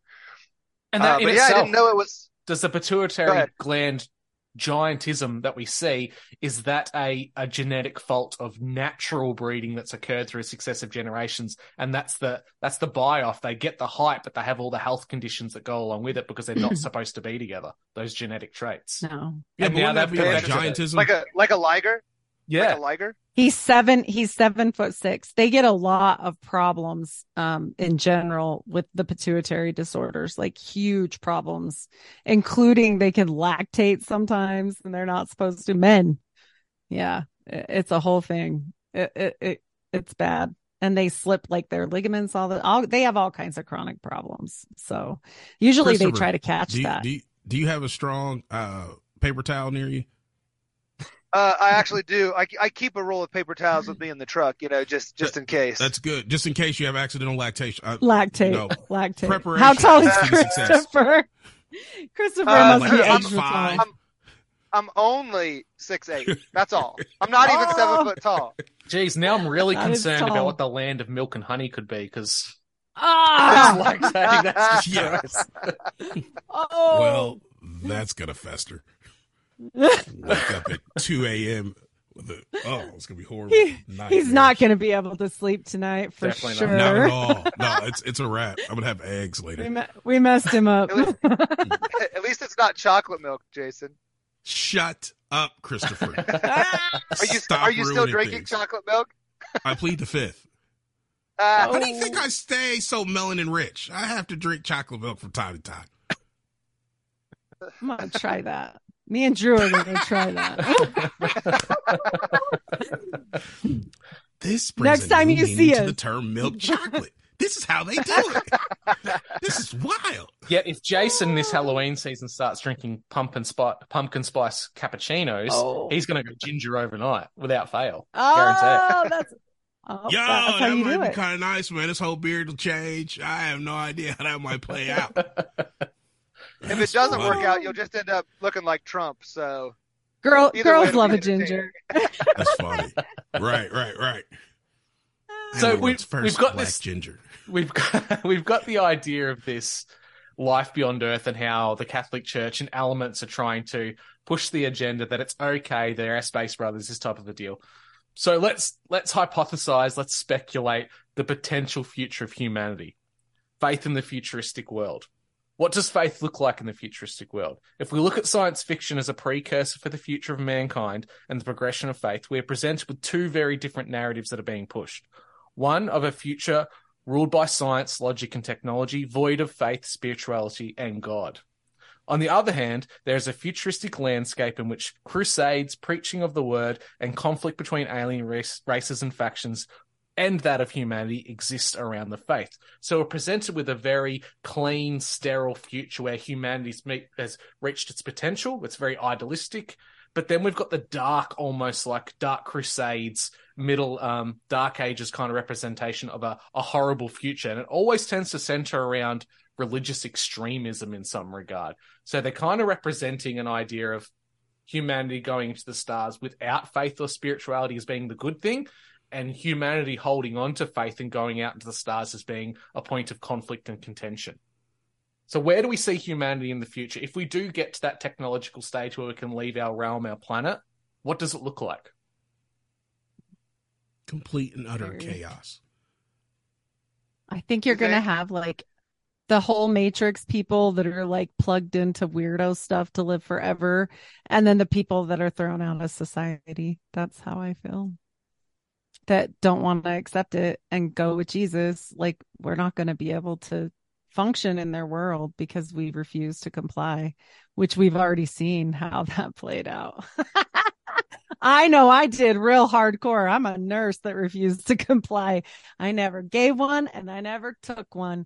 And let me tell you what, that was a hard day. That was just lots of time in my life where I did not know what was going to happen to me. And I just didn't care anymore. I was ready for living on the outskirts in my trailer, my camp trailer, which I would be ready for again. Like, if it comes down to complying with plugging into a matrix to live forever, I'm out.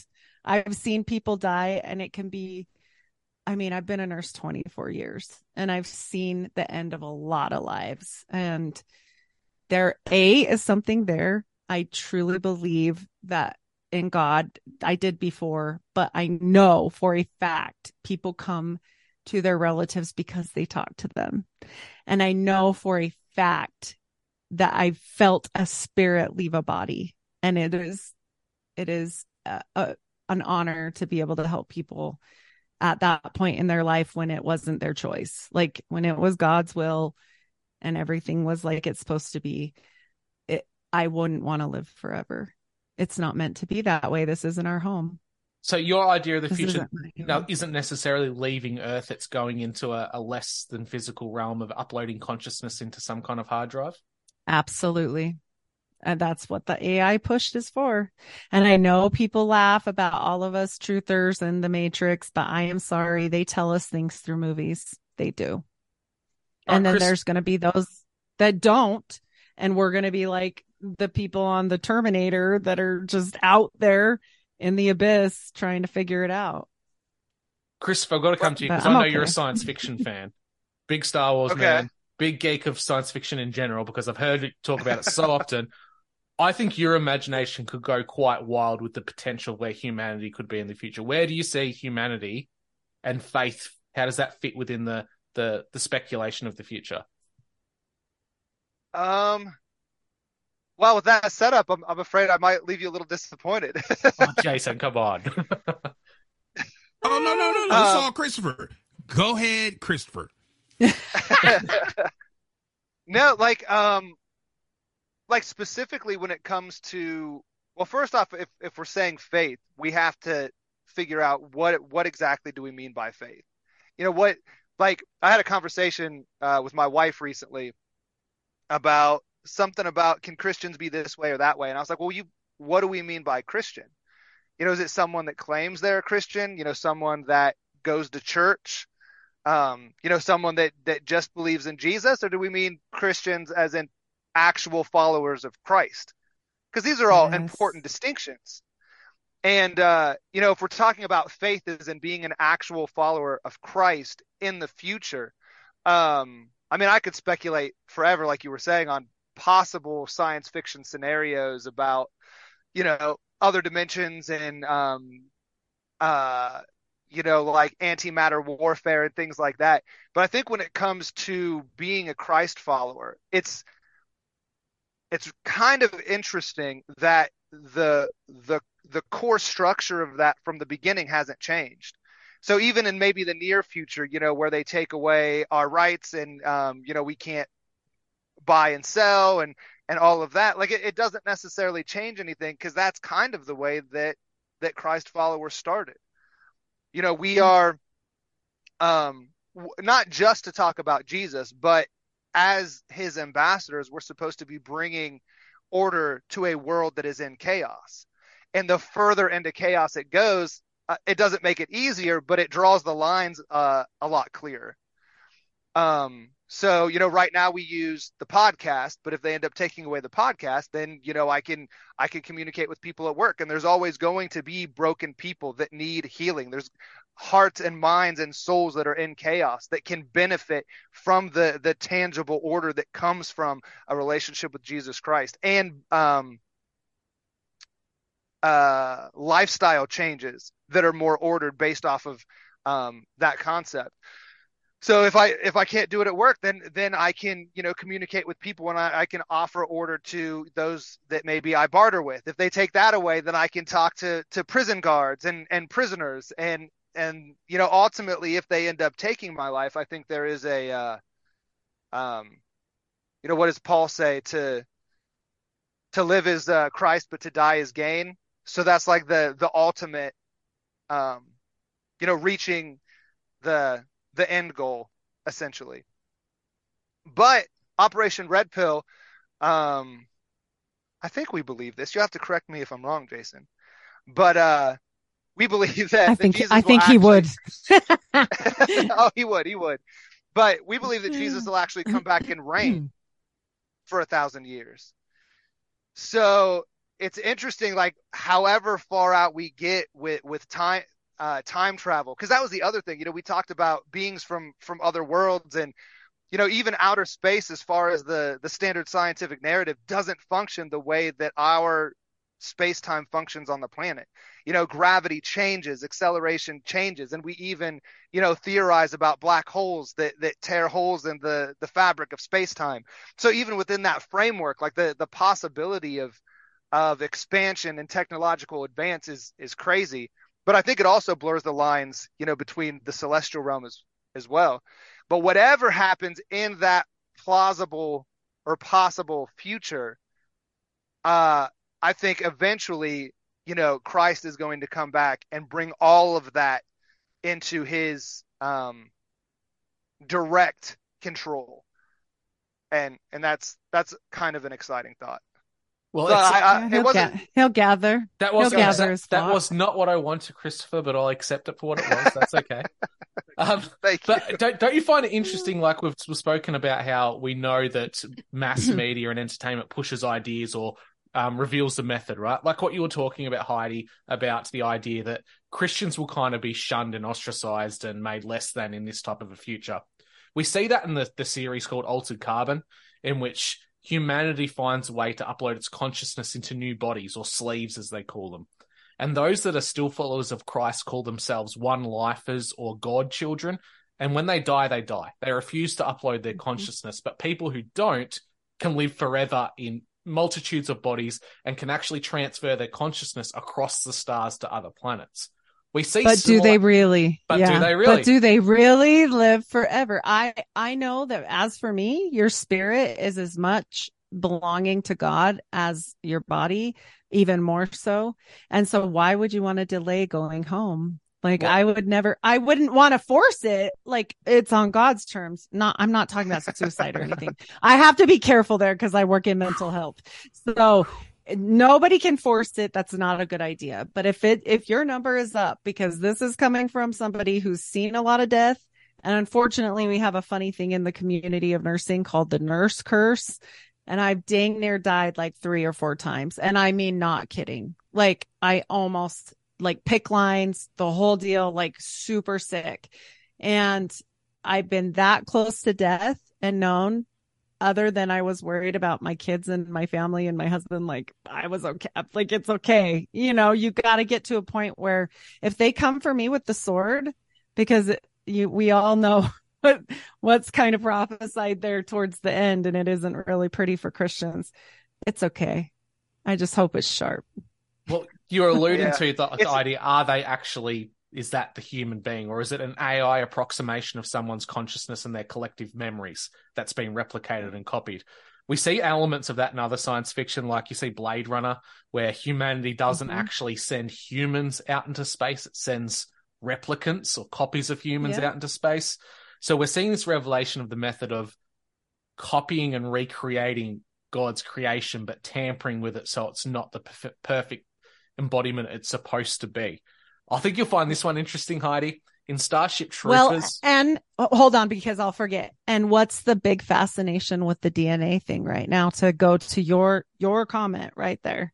But yes, keep going. yeah, sorry, this just because of the Mormon connection, right? Starship Troopers is a future where Oh no.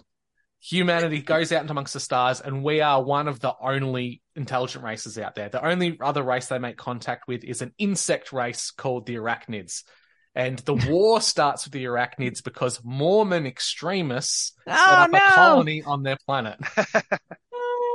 It was the guys, because the girls never do anything. So Right. We aren't worthy. We aren't worthy, just like in Wayne's World. Yeah.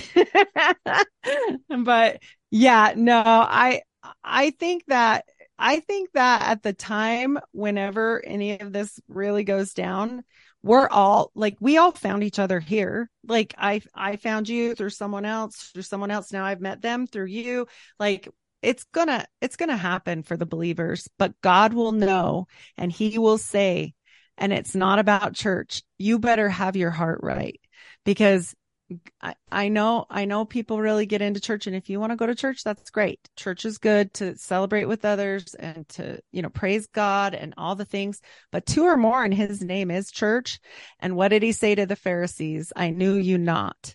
And they were there all the time. We better all make sure our heart's right, because we'll find each other and he'll find us. That's how I feel. Well, even these gatherings here would be considered a church. It doesn't have to be a physical building. Jason, we didn't give you an opportunity. What do you see? I'm actually interested in this. Very interested in Jason. His has been very entertaining.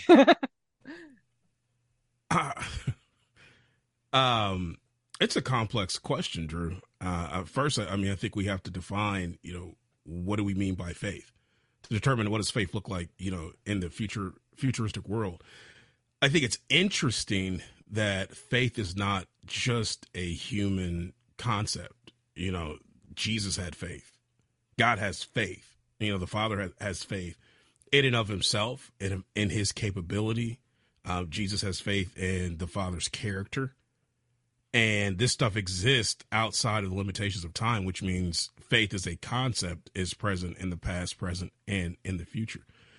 As far as what we faith with, as far as how we conduct ourselves, I think one of the things that we have to think about is, do we separate our belief from who we are? Our actions, are they separate? Am I taking my faith somewhere, or am I an embodiment and expression? Is my faith an embodiment and expression of who I am? And I think when it moves to the latter, where it becomes an embodiment and expression of who you are, you don't even have to take your faith places, or in that sense, you literally are going and you're bringing that with you, kind of like what Christopher was talking about a moment ago. And I think that's so crucial for the future, because we seem to almost sit within 2 parallel realities. One, scripture tells us it is going to get worse, right? But there also seems to be hope that as it's getting worse, there are answers to deal with some of the problems that are going to occur. You don't have to lose hope. And I think that's so critical. One of the biggest reasons for us to have faith is to be able to always give an answer of the hope that lies within this. And it has to be centered on Jesus Christ, who is timeless. So we're able to deal with humanity no matter where things go. However, where I see humanity going is, and I think scripture is really clear about this, it's going to be a total, as much as possible, the kingdom of darkness is going to try and displace Jesus Christ and attack God and try to reinstitute the pre-Diluvian world, the original world order, that not the original, but the one that they set up, the original counter world order that they set up that had to be judged with the flood. The old world order, if you will. If they're making a new one, would it be the old world order? Yeah. And I think, this is exactly what Jesus talked about. As it was in the days of Noah, so shall it be. The angels came down with Jared, and actually in the days of Jared, and started the commingling with women. But by the time they got to Noah, it was complete genetic chaos, which is why scripture actually highlights the fact that Noah was perfect in his generations, and not morally, but genetically. he had not been tampered with. It's the whole reason why God actually says, I'll bring the animals to you, the clean ones, not ceremonial clean, but the ones who also had not been tampered with the Nephilim agenda. I think what we see now is a reinstitution of the Nephilim agenda, which is designed to take over humanity. It's who was this Laura Sanger, who I think coined that term. She talked about how it's part and parcel synonymous with the globalist agenda. And so we see the constant takeover of all sorts of industries. We see the blending of everything into a one world order. And then on top of that, we see governments that have already been in league with spiritual entities such as the United States. You know, we know with Eisenhower that he made agreements with, demonic entities, with, demonic or alien or however, not the good guys. And we see what the result of that has been. You have other governments that were ultimately founded based on Nephilim kings and bloodline rights. All of that stuff coming together to produce a world that is terraformed to accept a replacement Messiah. That part is extremely troubling. In the meantime, though, and we talked about what do we do when they start shutting things down and we lose our rights. I think this is where some of the hope can come in, because as who was this? I think it was Dan Duvall that was talking about this. Heaven's economy and government is not limited to Earth's economy and government. And so what I mean by that is, as the affairs of man go, especially with governments that are in league with satanic entities, as they go a certain direction, and as they shut things down, as they make things more difficult for us to access and they make life harder, we're so trained that to accept the system they've set up that an alternative system doesn't even seem plausible. But there does exist an alternative system that's not reliant on the globalist banker boys. It's not reliant on the internal structure of, the World Economic Forum or any of these other things that are occurring. It exists in and of itself and is able to supersede what happens here on the planet. That's the economy of the kingdom that Christians serve.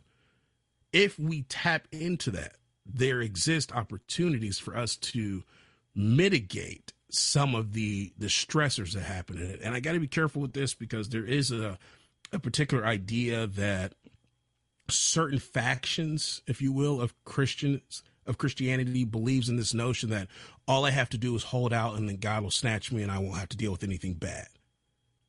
Right. And that doesn't seem to be a biblical idea. I'm not saying that I don't personally believe in rapture. I do. But I think one of the criticism has been that if you believe in that, then you can escape tribulation, and you can't. Jesus actually said there's going to be rough days, and that has a purpose. It has several for us. It helps to reprove us. It helps to make sure that we stay humble. It helps to give us empathy for people that have other problems. It acts as a testimony for the angels. I mean, there's a litany of other reasons for why we might have to go through negative things. That being said, we're not supposed to deal with the great tribulation where things get the worst, right? That's not what the body of Christ and believers are supposed to go through. However, leading up to that, as things get worse, I think that where I see humanity going and the hope for it is that there is a solution that can help to deal with that, but it requires the church stepping up. And the church not being just organized religion, it requires the community of believers stepping up and to be that place of alternative refuge. And I think that that's exactly what God intended the church to be from the get-go. You see this outside with Rome as an oppressor. The church was actually able to not just exist, but thrive and be a open alternative source for people who wanted to come there for community, for health, for strength, all the stuff that you need to have a healthy environment. It existed for that. I think as long as the church is on this planet, we have hope, because the church represents the body of Christ, which represents Jesus himself, or at least it should. And as long as they're doing their job properly, there exists an opportunity for people to have refuge until Jesus comes back and sets everything right. But in between the now and then, I see a lot of trouble happening. And I think we really have to be prepared to address that. I'm probably like Christopher. I have this background in being a big geek and loving science fiction and all those things that go with it, and a massive conspiracy theorist prior to it. Like, I was a guy before finding Christ, wholeheartedly believe aliens were out there and they had the potential to save us, whatnot. But I come back to this point of Matthew 24:24. For there shall arise false Christs and false prophets, and shall show great signs and wonders, insomuch that if it were possible, they shall deceive the very elect. Personally, I think this is going to go down the route of a great deception, that there's so much cultural priming right now. I think that there's going to be a setup of a false alien invasion or some kind of alien contact with entities that don't mean us, don't have good intentions for us. And out of that, we'll either see a leader from Earth, air quotes, arise and become a leader of man and push back and save us, or there'll be a further outside intervention in which we'll see an illuminated being, another alien who probably looks very beautiful, is very powerful, comes and saves us. I think that would then usher in a time of prosperity, a new enlightenment age in which we'll be presented with fantastical things we've seen in science fiction, med beds, all cures, extending human life. But what we have to give away for these conveniences is ultimately what's going to kill us or take away our salvation. And that there will be a reign which the average person who doesn't have a faith or belief or spirituality will see as being a fantastic time for humanity. But I think that's going to be a part of the deception. And what falls out of that is the hard times that Jason alludes to. I think the hard times are going to be represented through convenience and wonderful advances in technology, but what it's actually taking away from us is our humanity and our divine spark. And it's going to be played off as this great thing, where in reality it's going to be the deception, the fall of mankind. Mm-hmm. Yep. Like to serve. Sorry, Christopher, go like for to it. serve man, Yes. serve man from the Twilight Zone. Yeah, that type of thing. I think there's just too much. Like, there's that revelation of the method. There's outlining what they want us to know, or they don't care that we know it. It's represented in so much science fiction now. Sure, it could just be creative writing and imagination, but there's too many themes that are kind of coalescing into this one point where I think that's going to be it. There's going to be this reign of, we know that Lucifer is the deceiver and the one that wants to be the big guy, the people that humanity fall for and love. Well, the best way for people to love you is to be the person that gives them gifts and gives them things that make them feel as if they're powerful and they're a part of something bigger. Where I think that's the great deception. And if it's done through the lens of aliens, air quote, it kind of helps push that the humanitarian fear of the other, the fear of the outside. And it gives this whole world that's divided by race and ideology something to focus and center around. Like, if we had an outside threat, we'd be united instantly as a human species. And if that what Reagan said? Yeah, exactly. And if that outside threat was defeated by a new savior, someone who came up from humanity or came from the outside to protect us from this outside threat, that savior would instantly be deified by humanity, whether as a god or just as a savior and a leader for the future. That's interesting. That's crazy. So sorry, my brain just exploded with this idea, because it's interesting that, Jason, you mentioned the Nephilim agenda from Laura Sanger, and then we have the Genesis 6, which is the 200 Watcher class angels, that came down. And what if all of that is like you're saying, Drew? It's this ploy that Satan has, this like his minions doing this thing, against humanity, so that then he can come on the back end of that and destroy everything they're doing, and then he looks like he's the good guy. Because up until this point, for a lot of it, it seems like he's sending, his soldiers out to do his work instead of having his hands on it specifically himself. That would be it. I think it'd be an effective tactic. It'd be a master. I think they're ready. I think that's what you'll see with the Antichrist, though. If the Antichrist is going to be able to offer solutions to complex problems, I don't think that these are solutions that haven't been, weighed out, especially if you're following the Hegelian dialect model. Mm-hmm. You're offering, you created a problem so that you could bring a solution. And now all of a sudden, wow, this thing really works. You must really be God. Thank you. Yes, bow before me. And I think Bring it's your already. I think they're just laying in wait for the perfect time, and this has all been priming. Well, I think they're underground and waiting. Especially if we take into account this whole idea of cloning and genetic manipulation. What's to say that certain created beings aren't going to be rolled out amongst physical technology that we don't know about, put in place as an enemy force, and then you have this illuminated godlike being descend from the heavens and decimate it with his unimaginable powers. That's going to the world that would look like God returning, or some kind of a prophet of God, or an angel. And that would be a great deception the most elect would fall for. The most spiritual people could quite easily be deceived by something like that. The old saying is seeing is believing. If you don't have discernment and you think what you're looking at is legitimate and the real deal, you can be deceived. Look at Mormonism. Mormonism, they thought I was fully deceived. They thought they were communicating with an angel. Like, how do we know that was an angel? I think it was an angel, but I don't think it was a good one. Not the good type. No. The same as John Dee, because like I said, there's too many references that are similar. And so here's my question. When it comes to that, how do we not all be deceived other than hopefully our discernment and being in the word? That's what's scary, I think. That's exactly right. Like, you the don't Bible know tells us that if it happens, how would we know? And I think that if people within our realm do have a little bit of a backing conspiracy and questioning the narrative, we've seen this message repeated in media and entertainment so often. We've seen it. We can almost know the playbook before it happens. Like, we look at what happens in geopolitics. When a terrorist attack happens now, or some kind of a war breaks out, I stop and I look at it from a bird's eye view. I try not to look at it from any political angle. I look at it and try to get the objective truth from it. I think if something happens spiritually, we have to step back and look at it in a broader spectrum than just what we see with our own eyes. Yeah. Right. And the Bible also tells us that we have the more sure word of prophecy.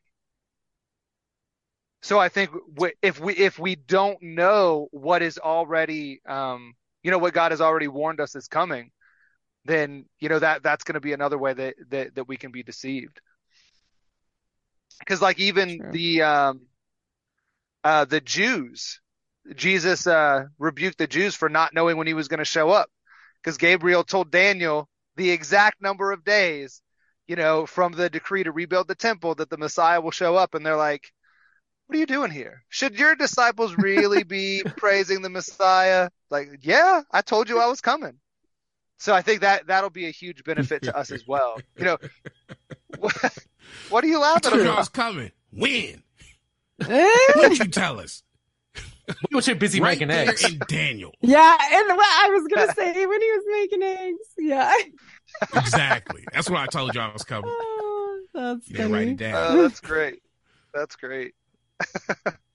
That's hilarious. But I think, like, the word of God, he's given us the methods in which we can ideally not be deceived, because if we're knowledgeable and we understand the word, hopefully we have the ability to see through this. But I think it's going to be, especially in this modern world and how humanity is so connected to technology and the fantastical side of technology and where it could go, I think it's very easy to fall for a deception, especially if a cure-all is presented. Imagine just ask me how easy. Ask me how easy. A cure for cancer. A cure for cancer. That alone. So many people have had the heartache of cancer in their families and know that pain of losing a loved one. If a cure for that alone is presented, that could be enough to just deceive the entire I'm not Powerful. trusting it. Nah, Right. I wouldn't either. Nah. If they pop up with a Since cure, it- I'm like, I've had That's cancer bad. and I wouldn't take something for cancer. Like if See what they I'm came saying? up with some new thing, I'm not. No. But I'll before take it the goes other too way. far, since it came up again, Jason, we have a nurse who did not receive the shot and did not give the shot. Can we get an applause, please? Can we make that happen? Because that's no small feat. Thank you. Yes. Love it. I love it. I almost lost my job, and I was like, "It's okay. It'll be okay." But I think that's what people have to do in the future, especially for Christians. I think we have to be that willing to make certain sacrifices. Like I was talking to Christopher about this. I have trouble right now dealing with what I'm learning about technology and stepping away from technology. Like it's difficult because I like it. But the more I learn about it, I'm like, you're going to have to decide how far you really want to go with this technology thing. And more so, because I'm like, maybe a little bit further, the way that statement's phrased. I'm okay with a little bit further. So it'll get revised. Instead of determining how far you want to go with technology, you need to start determining when are you going to start cutting technology out, given what it's designed to do. And I think with the larger things, we have to be willing to get to a place where, even if it costs a job, if it costs, the things that make life comfortable, are we willing to stand 10 toes down? Where do we draw lines? Christopher was talking to me the other day about this practice that I believe the Roman emperors instituted on conquered lands, where they had to toss, what was it, sand, Christopher? Yeah, sand or sawdust, I think it was. Into a fire to signify allegiance. Now, that seems pretty small, right? It seems like a pretty trite thing. Yet it had profound significance. I know a lot of people, like I might be on that list. It's just sand. Like, I could kick a little dust into the fire, and technically, like, I didn't bow the knee. I just put a little dust in the fire. We're okay. No harm, no foul. These real Christians went to death off of, I'm not putting anything in the fire. And when you realize that those are the people that go before you, it's got to sober us up on the idea of, like, you willing to lose a job? You willing to throw Alexa away? You willing to shut up, Alexa? You willing to? She never works anywhere. I know, right? Are you willing to disabuse yourself of the idea of convenience for the sake of conviction, or do you want to play the game? Because I think that is a huge avenue by which not just the elite, but the satanically committed are utilizing our love of convenience to gain access and entry to our lives. Heidi, you were talking about earlier, having to give permission. I think that's one of the ways that we grant it. And if we're not willing to come out of it, I think we set ourselves up, not just for a great deception, but an easy deception. Mm-hmm. Well, Jason, we have to stand strong. Like, I have to tell you guys, like, my husband too, he didn't do it either. And his job, we count on it for our home, and he was willing to do it. And I said, no way. Cause he's like, well, I'm fit. I'm healthy. I'm like, that's the people not doing well, like, no way. And right. I was like, everything I studied, nothing made sense. That was I was a totally normal person, normie, before 2020, and it woke me up. And when it woke me up, everything changed. And we have 6 kids. And I was like, we will live with 6 kids in that little tiny trailer before that happens. And he knew I was dead serious at that point. Like, he was like, she has lost it. But I was like, no, I'm not doing that. There's some things, and we tried to tell try and be a nurse and be telling people, like, don't do it. It was not a fun time, but we still tried, because the same thing in the end, we're still going to have to try. Even some people won't listen, and a lot of people didn't. Nobody did. Nobody listened. Right. But we try, and because what you were saying about, how do you get your flock and grow and be at work and help people and all that stuff, Christopher, you were talking about that. Like, if I'm not willing to do that, then, what good am I? I'll do it at work too. Like, we are screened at a mental health place. Like, they want cameras everywhere except the bathroom and stuff, because They want to make sure everybody's safe. And if somebody wants to pray with me, I do it. And I know they watch me on camera. And I've stopped whatever I'm doing and I'll do it. Or if I'm convicted, and I'll ask, of course, everything. And they're like, you're not supposed to share your stories. You're not supposed to share your life. You're not supposed to pray with it. I'm like, then what good am I doing here? What do you want me to do? Just chart that they're alive? No, there's got to be more, Right. Jason, we're supposed to help each other. Jason, can I blow your mind a little bit with the story of Romans throwing sand into the fire or sawdust? Yeah. If it's sand is a silicon compound when added with fire, and silicon is supposedly one of the forms of life in the universe that's aliens. So is throwing sand into the fire representative of illuminating silicon life? I didn't know that. Wow, that's crazy. What? Where have you been the whole episode? So Madonna is super. She's got like all of the sand in her. She's all the silicon life. That was Silicon 1.0. We're trying to upgrade here. We're on the 2.0. It's for real. So we got Nicki Minaj behind for 2.0. So where do I see humanity at Silicon 3.0? It's going places. Yeah. Oh my god. Well, I'm glad you said that, Jason, because I did have a little, as we were talking about the Nicki Minaj. Yeah, that's what I was worried about. I've been thinking about that the whole episode. No. He's been thinking about Nicki Minaj. The entire Just kidding. I'm sorry. I'm the worst. Nicki Minaj thinking about her all episode, paper towel in the cab.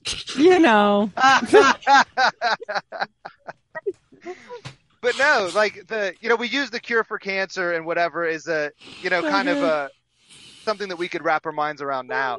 But like a more fanciful idea in the future of needing to draw those lines, taken from Drew's alien example. If there is an alien invasion, right? And we have to watch family members get slaughtered by this group of aliens. And then the ones clothed in light or whatever show up, and they're, the makeshift savior. And, you have the option between being left in a house that's being ravaged by alien forces or go with these people that are not, really on the up and up. Like, that's a hard choice to make. Even for me that knows. I'm like, I don't know. I could take a ride in a spaceship for a minute, to get out of this spot. Like, it's whatever it is, even if we know, I think it's going to be very difficult. Well, and they're going to know Christopher. It makes the whole Shadrach, Meshach, Abednego thing so much more fascinating. Like, are you willing to the whole go into the furnace? My knees hurt as it is, so I might be able to creep down and get a bow out. I mean, I wasn't really submitting, Lord. It's this weak knee, But they decided to go straight into the furnace. And it was okay. Like, if our God doesn't deliver us, we're still cool. We're still worshiping him. We're still going to serve him. I'm like, that's a whole degree of magnitude higher, way higher than what the standard Christian in the West is really committed to. And I could do any of it. And they're going straight to burning. I could go to burning, whatever for me, but what they're going to do is do it. They're going to take mother's children. They're going to play on things that are going to be like, that's where it gets me. Like self, like giving up myself is not a big deal, but watching people I love, like my parents or my husband or my children, like even my dog, like, bro, like I love my dog. Like that kind of stuff. I'm like, oh, don't touch my dog. Like, I mean, that's what they're going to do. I feel like it's the same thing that happened with everything else with the whole 2020. Christopher they come for your grandma, What Christopher alluded to with the self-preservation, that's one of the greatest instincts humans have, is to protect yourself and make sure that you live. So if you are presented with a War of the World scenario and people getting turned into dust in front of your eyes, and then there's this angelic godlike being standing there with a ship and a ramp saying, come on up, we'll save you. What's your natural instinct going to do? A lot of people are going to go, yeah, I don't want to be turned to dust. I'll go straight up that ramp. Exactly. Well, and I would be will like, prohibit you from doing that. I would like the ramp Yeah. and maybe not do it for myself. But if they were like, we're going to turn your kids to dust, that's where I would be like, all right. In the words of But Bernie we got to Mac. be strong. Jason, Yeah. Jason, Screw the did you geeks. say my Negro senses? You're exactly right, Christopher. That's exactly what I said. He said that. Yes. I am going to need a lot more chocolate milk. You He's gonna are on teach the us. ride, and I'm going like, where did these spaceships come from? And since when did y'all freely I'm take going black on the- folks? There is no way I'm going up there. First off, Yeah. no. You never Christopher, get in you got- you somebody's got it car wrong. you don't know. Yeah. Exactly. That's like the cosmic candy. Where's your freedom? Would you come on? Just take a ride with us. It's okay. But they've got space Don't puppies, worry about too. the baskets. Yeah, don't worry Space about puppies. the net. Oh, heck no. I ain't going. Brings a whole new meaning to Magic Carpet Ride, doesn't it? Oh, God. You see what I'm saying? Yeah, magic with a K. Yeah. Yeah, I'm gonna Just probably show saying. up to. I'm gonna probably show up to the invasion eating eggs. Though. I think Oh, they out here invading. This is wild. That's so funny. now, Heidi, I don't know about you because on this entire panel, I am the only person who is vaccinated from the whole issues with the past 3 years. I think the benefit Right. of what's happened is it's woken a lot of people up to future things that may be coming and may be pushed. Like, I only just found Christ within the past, say, 18 months. And even just looking at Romans 12, 1-2, if I had read that back then and had any kind of an inkling of what that meant, I would have made a It completely would have different changed. choice. And I look at it now and I go, hindsight is a bitch, because there's so much in scripture which makes a lot of sense now and connects a lot of dots for me. But in saying that, I think what the choice I made But did you happen learned. for a reason. Yeah. It did happen Yeah. for a reason. Yep. Everything we are here to do is gather the information. Like you learned, I changed a lot of things. Like I was a Christian before, but I wasn't like I am now. And everything changed. Like everything changed for me. Even though I was out of the Mormon church, I believed in God. I did the things, whatever. I don't think I had a true like conviction of like, no, I'm not doing that because this, and it changed everything. And I think a lot of people did, like with what happened with you. Like you're probably a whole new person in Christ, literally. You know what I'm saying? And I am too. And I will do that. I don't care where I am now. Like, and I've done it. And this one kid, I'm going to have him on my show soon, but he works with me and he's a tech. And so he's from Haiti and they do a lot of voodoo stuff and all this. He never talks. He's very quiet. But this one night I felt like I should just talk to him about this. And it was about God. And I'm like, great, go talk to him about that. And I was like, no, I don't want to do that. And so I'm like arguing with myself like 20 minutes. And I went over to him and I just started talking to him a little bit about God. And he said to me, you know what? I'm a new Christian. I'm not baptized yet. And God sent you to me tonight. And after that, I'm like, I will go to any length to help anyone now. And I was like, we're going to do the sinner's prayer right here. And he's like, they're going to think we're making out because we got to hold hands. And I'm like, I don't care. Heidi, I was like, how I know. do you do the sinner's prayer? We did. What form of this prayer makes you look like you're making out? I think we have to revise because your tactics. Because we're holding hands. We're in a broom and we're closet not at the time. Yeah. Well, we can't go in there. We have to be like out in front of everyone. We can't go to the lunchroom and we are holding hands. He was so like, I don't know if we should do I'm like, it's fine. If they talk to someone, I'm in charge. I'll take it. It's fine. And he was Sounds so like worried Epstein. about that. Well, yeah. you can't I don't trust know. that. He is really young. See what I'm saying? I don't know if we can trust that. I'm in charge. Do what I say. He Heidi, was so happy. Yeah. And it I've really got a helped story, him. I've got a funny story for you then as well. In regards to the vaccine thing, I spoke to a very fundamentalist Christian who was very anti-vax, and he's very unapologetic in stating that you took the vax, you've now got Nephilim DNA, and you can't be saved. I'm like, brother, I've got red hair and green eyes. I've already. You're like, I'm already screwed. You can't add more salt to the salt water and expect it to change. It's still salt water. You're like, it's fine. Exactly. It's the Dead Sea now. It's the Dead Sea. That's funny. No, and I mean, I just feel like my whole situation wasn't even about Christianity. Mine was about the studies. I got really into The Last American Vagabond. Do you know who that is? Yep. Like Ryan Christian, he's so good. And so I was listening to all of his information, and then he tags all his studies at the end. For a nurse, that's so good. So I would go to all these studies, and I would go school all the doctors at work. And there was a few that we lost doctors. Like, of course they say, oh, it wasn't related, but he was pretty young, and I mean, I'm just grateful for the people that made it through, that did take it and didn't die, like on my family, and because they all did too. They thought we were plumb lost our minds, and they still probably do.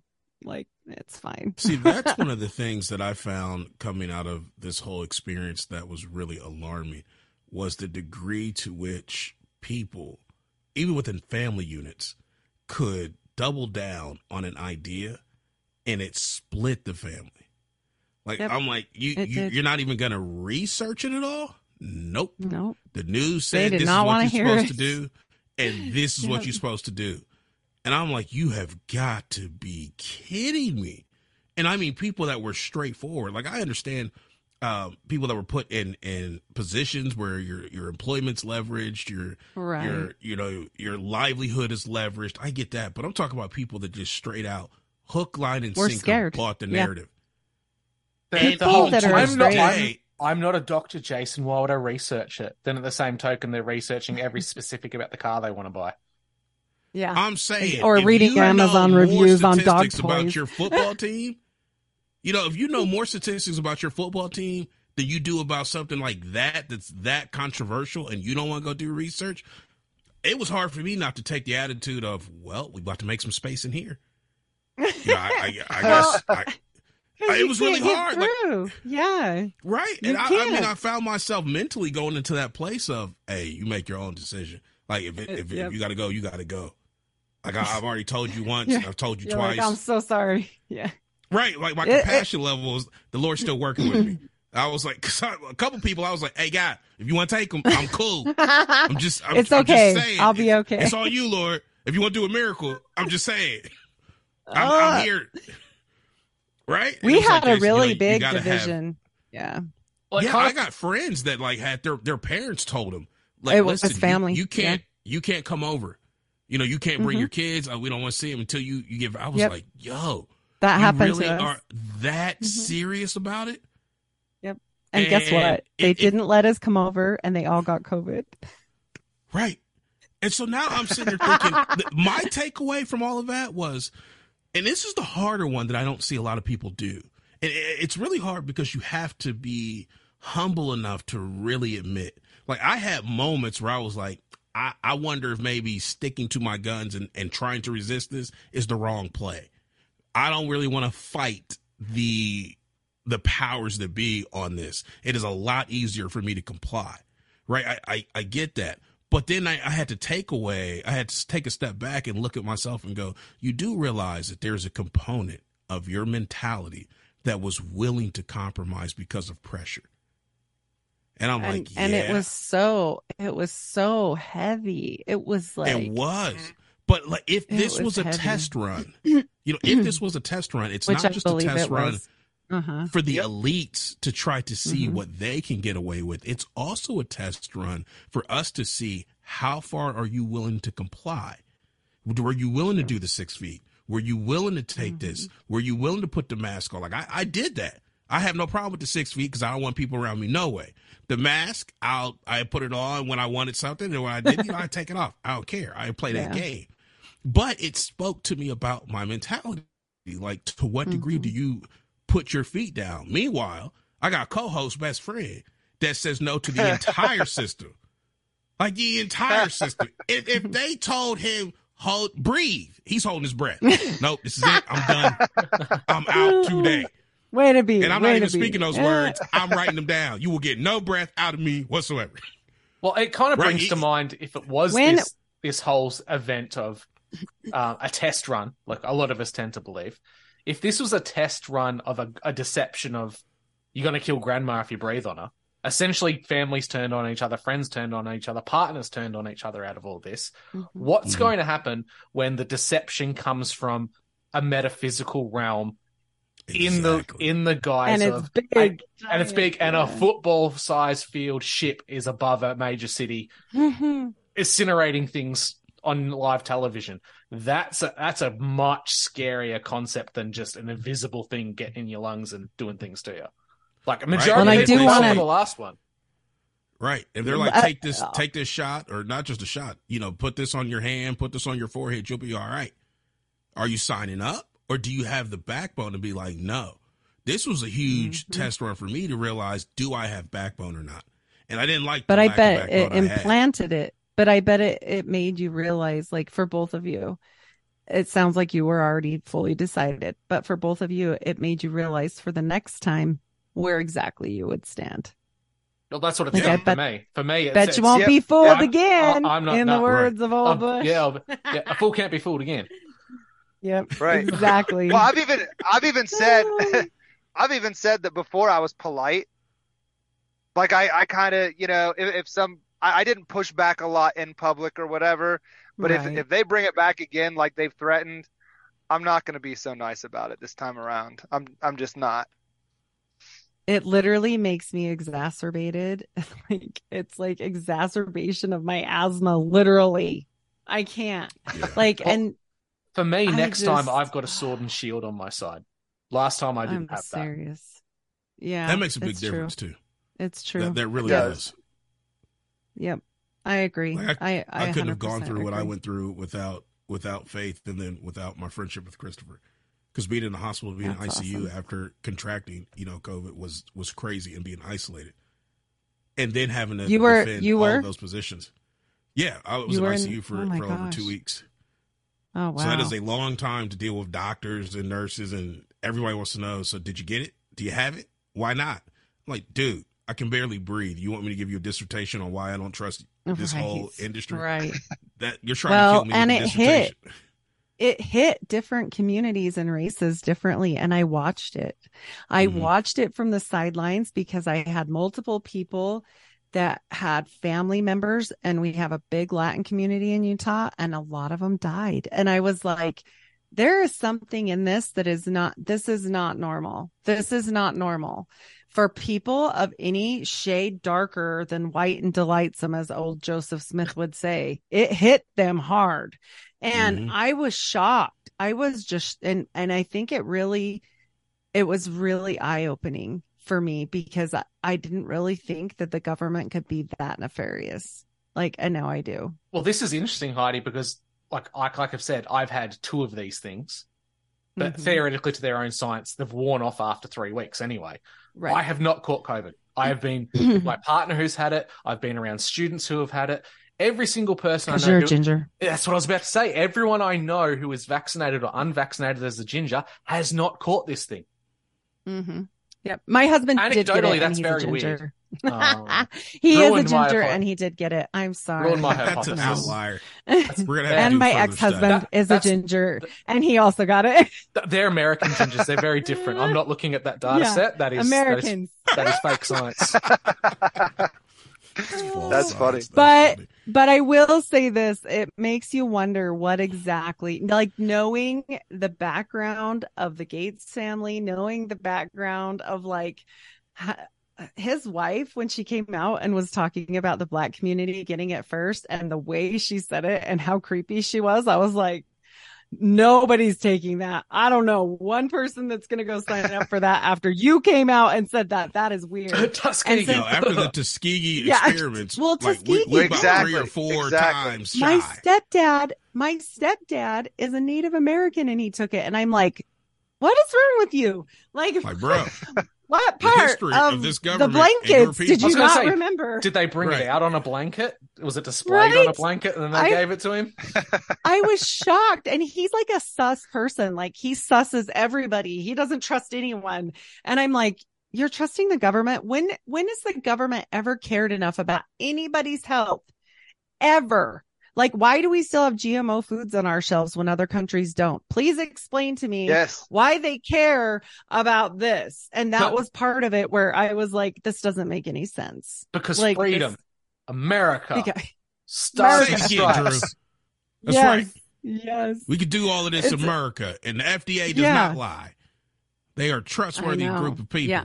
Because as long as you have where my food and my drugs the come Fauci ouchie. Yeah, as long as you he have knows everything. As long as you have an ad on primetime television for GMO corn that has F-35s flying to rock you like a hurricane with the American flag, screaming freedom, you know people are going to buy. Exactly. It's so wild to me. And I'm like, I love America and I love that whole idea. Hold but on also, a second, Heidi. Hold on. I'm visualizing corn, F-35, ride me like a hurricane. Corn. Yes, like that was like the perfect commercial. Rock like, I'm you about like to a pitch hurricane. This. Yes. Rock you. Yes. Yeah. I'm going to pitch that. And the corn would have to be wearing aviators as well. As the pilot. I like that. It has to be dressed like Tom Cruise, like with the exactly. We should have done this for Maverick when it came out. Sure. This would have been an epic commercial. And then it goes, let's all go to the lobby. Let's all go to the lobby. Yep. Let's all and go get to some the lobby. popcorn. Some corn from the popcorn that was pop. Yeah. From that bad corn. No, I just feel like America is different. Like I live by a base, like really, I'm in the flight pattern. And I used to think, yay, freedom. And now I'm like, what are they spraying on me? Like it's so different. I'm so different now. And I'm like, I love the people that have served. My whole family served. But like when my son came to me after 2020, I mean, things changed at home too. And he said, Mom, I can't say the Pledge of Allegiance anymore. And I was like, what? And he's like, I got in trouble at school. And he's like almost 16. And this was when he was 14. And he said, but they pledge allegiance to a flag. And I'm like, oh, he's got such a good point. And so I was like, okay, but listen, out of the mouths of your babes. whole family like died or was in the military. So you have to stand up. You don't have to say the words. I did. Wow. Because I was like, you don't have to say the words, but you cannot disrespect your whole family that way. Like you have decorated family members and some have died for you. Like you have to at least stand and you don't have to pledge anything. I agree with the pledging. Put it in the scope of not standing for the flag, but standing for those people. Yeah, for the people. Because we all know just like religion. No, everything's I get corrupt that. at the top. Yeah. It's an interesting argument though, because the same argument I think was used to get people to take the jab. Mm-hmm. You got to do this for your neighbor. Save and from a Christian perspective, you've got to love your neighbor. You really need to take this. And wouldn't Jesus do that? I was like, technically he would probably heal you. I don't think he would take the jab. But it's an interesting also mindset that we can get into. There's never been one disease that didn't kill grandma because I got the shot. Like, that's stupid. And that was what blew my mind. I was like, wait, this doesn't work that way. And then every time they're like, it mutated, my mom would panic and she's like, it mutated. All viruses mutate if you even believe in viruses. Like, I get that some people do terrain theory. I'm a nurse, so I'm still pretty much over here in virus land. They all mutate. It's normal. Why are they advertising it? Like, why? What? And so I tell her all this, settle down. Just don't turn off the TV, for heaven's sake. Just turn off the TV. Yeah. That's a huge one. And I found that more people got glued. Found more people got glued to the TV during this time. Oh, which 100. I was like, yo, okay, that's wild. You walk in and you hear the news. You hear and you hear mainstream news. You don't hear alternative news. You don't hear ideas that will go against, or at least cause you to think a little bit differently. You might not agree, but something that'll cause you to go, okay, well, wait a minute. Where did 6 feet come out? Like my thing, I kept messing with people. Oh, I know where 6 feet came out. Planned? Right. They were like, do you think this is planned? And I was like, if it's not, I need you to explain where the plexiglass came from. And they were like, huh? I was like, plexiglass came out of nowhere. What I'm pissed about is that I didn't get to buy stock in the plexiglass company. Because it came out. I was like, you can't cut that much plexiglass that fast.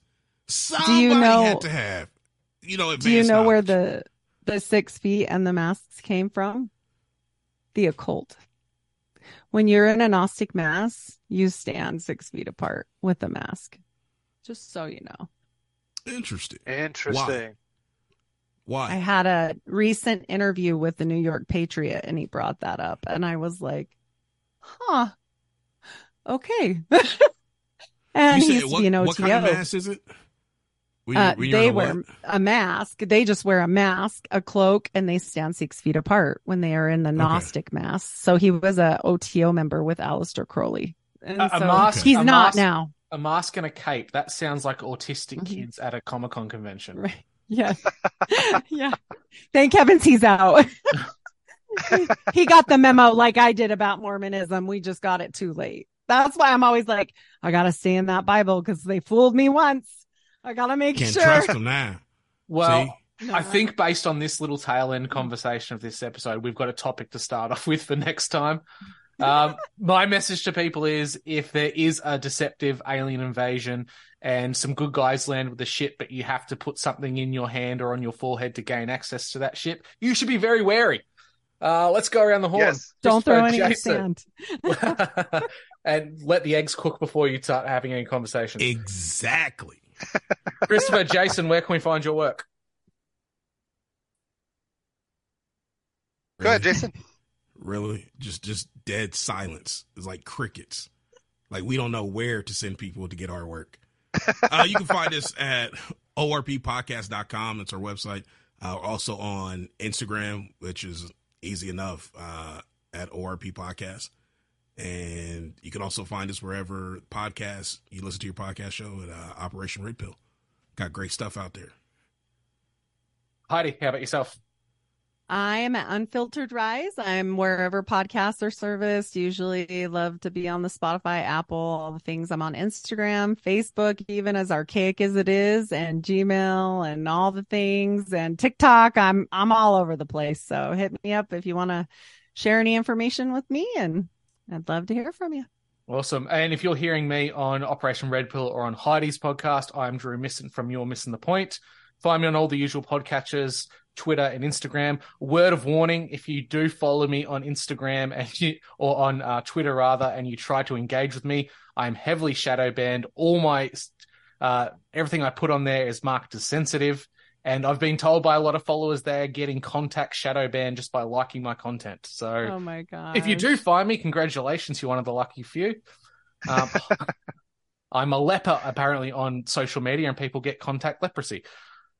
Heidi, as a new member of the coalition, would you like to close this show out with a prayer?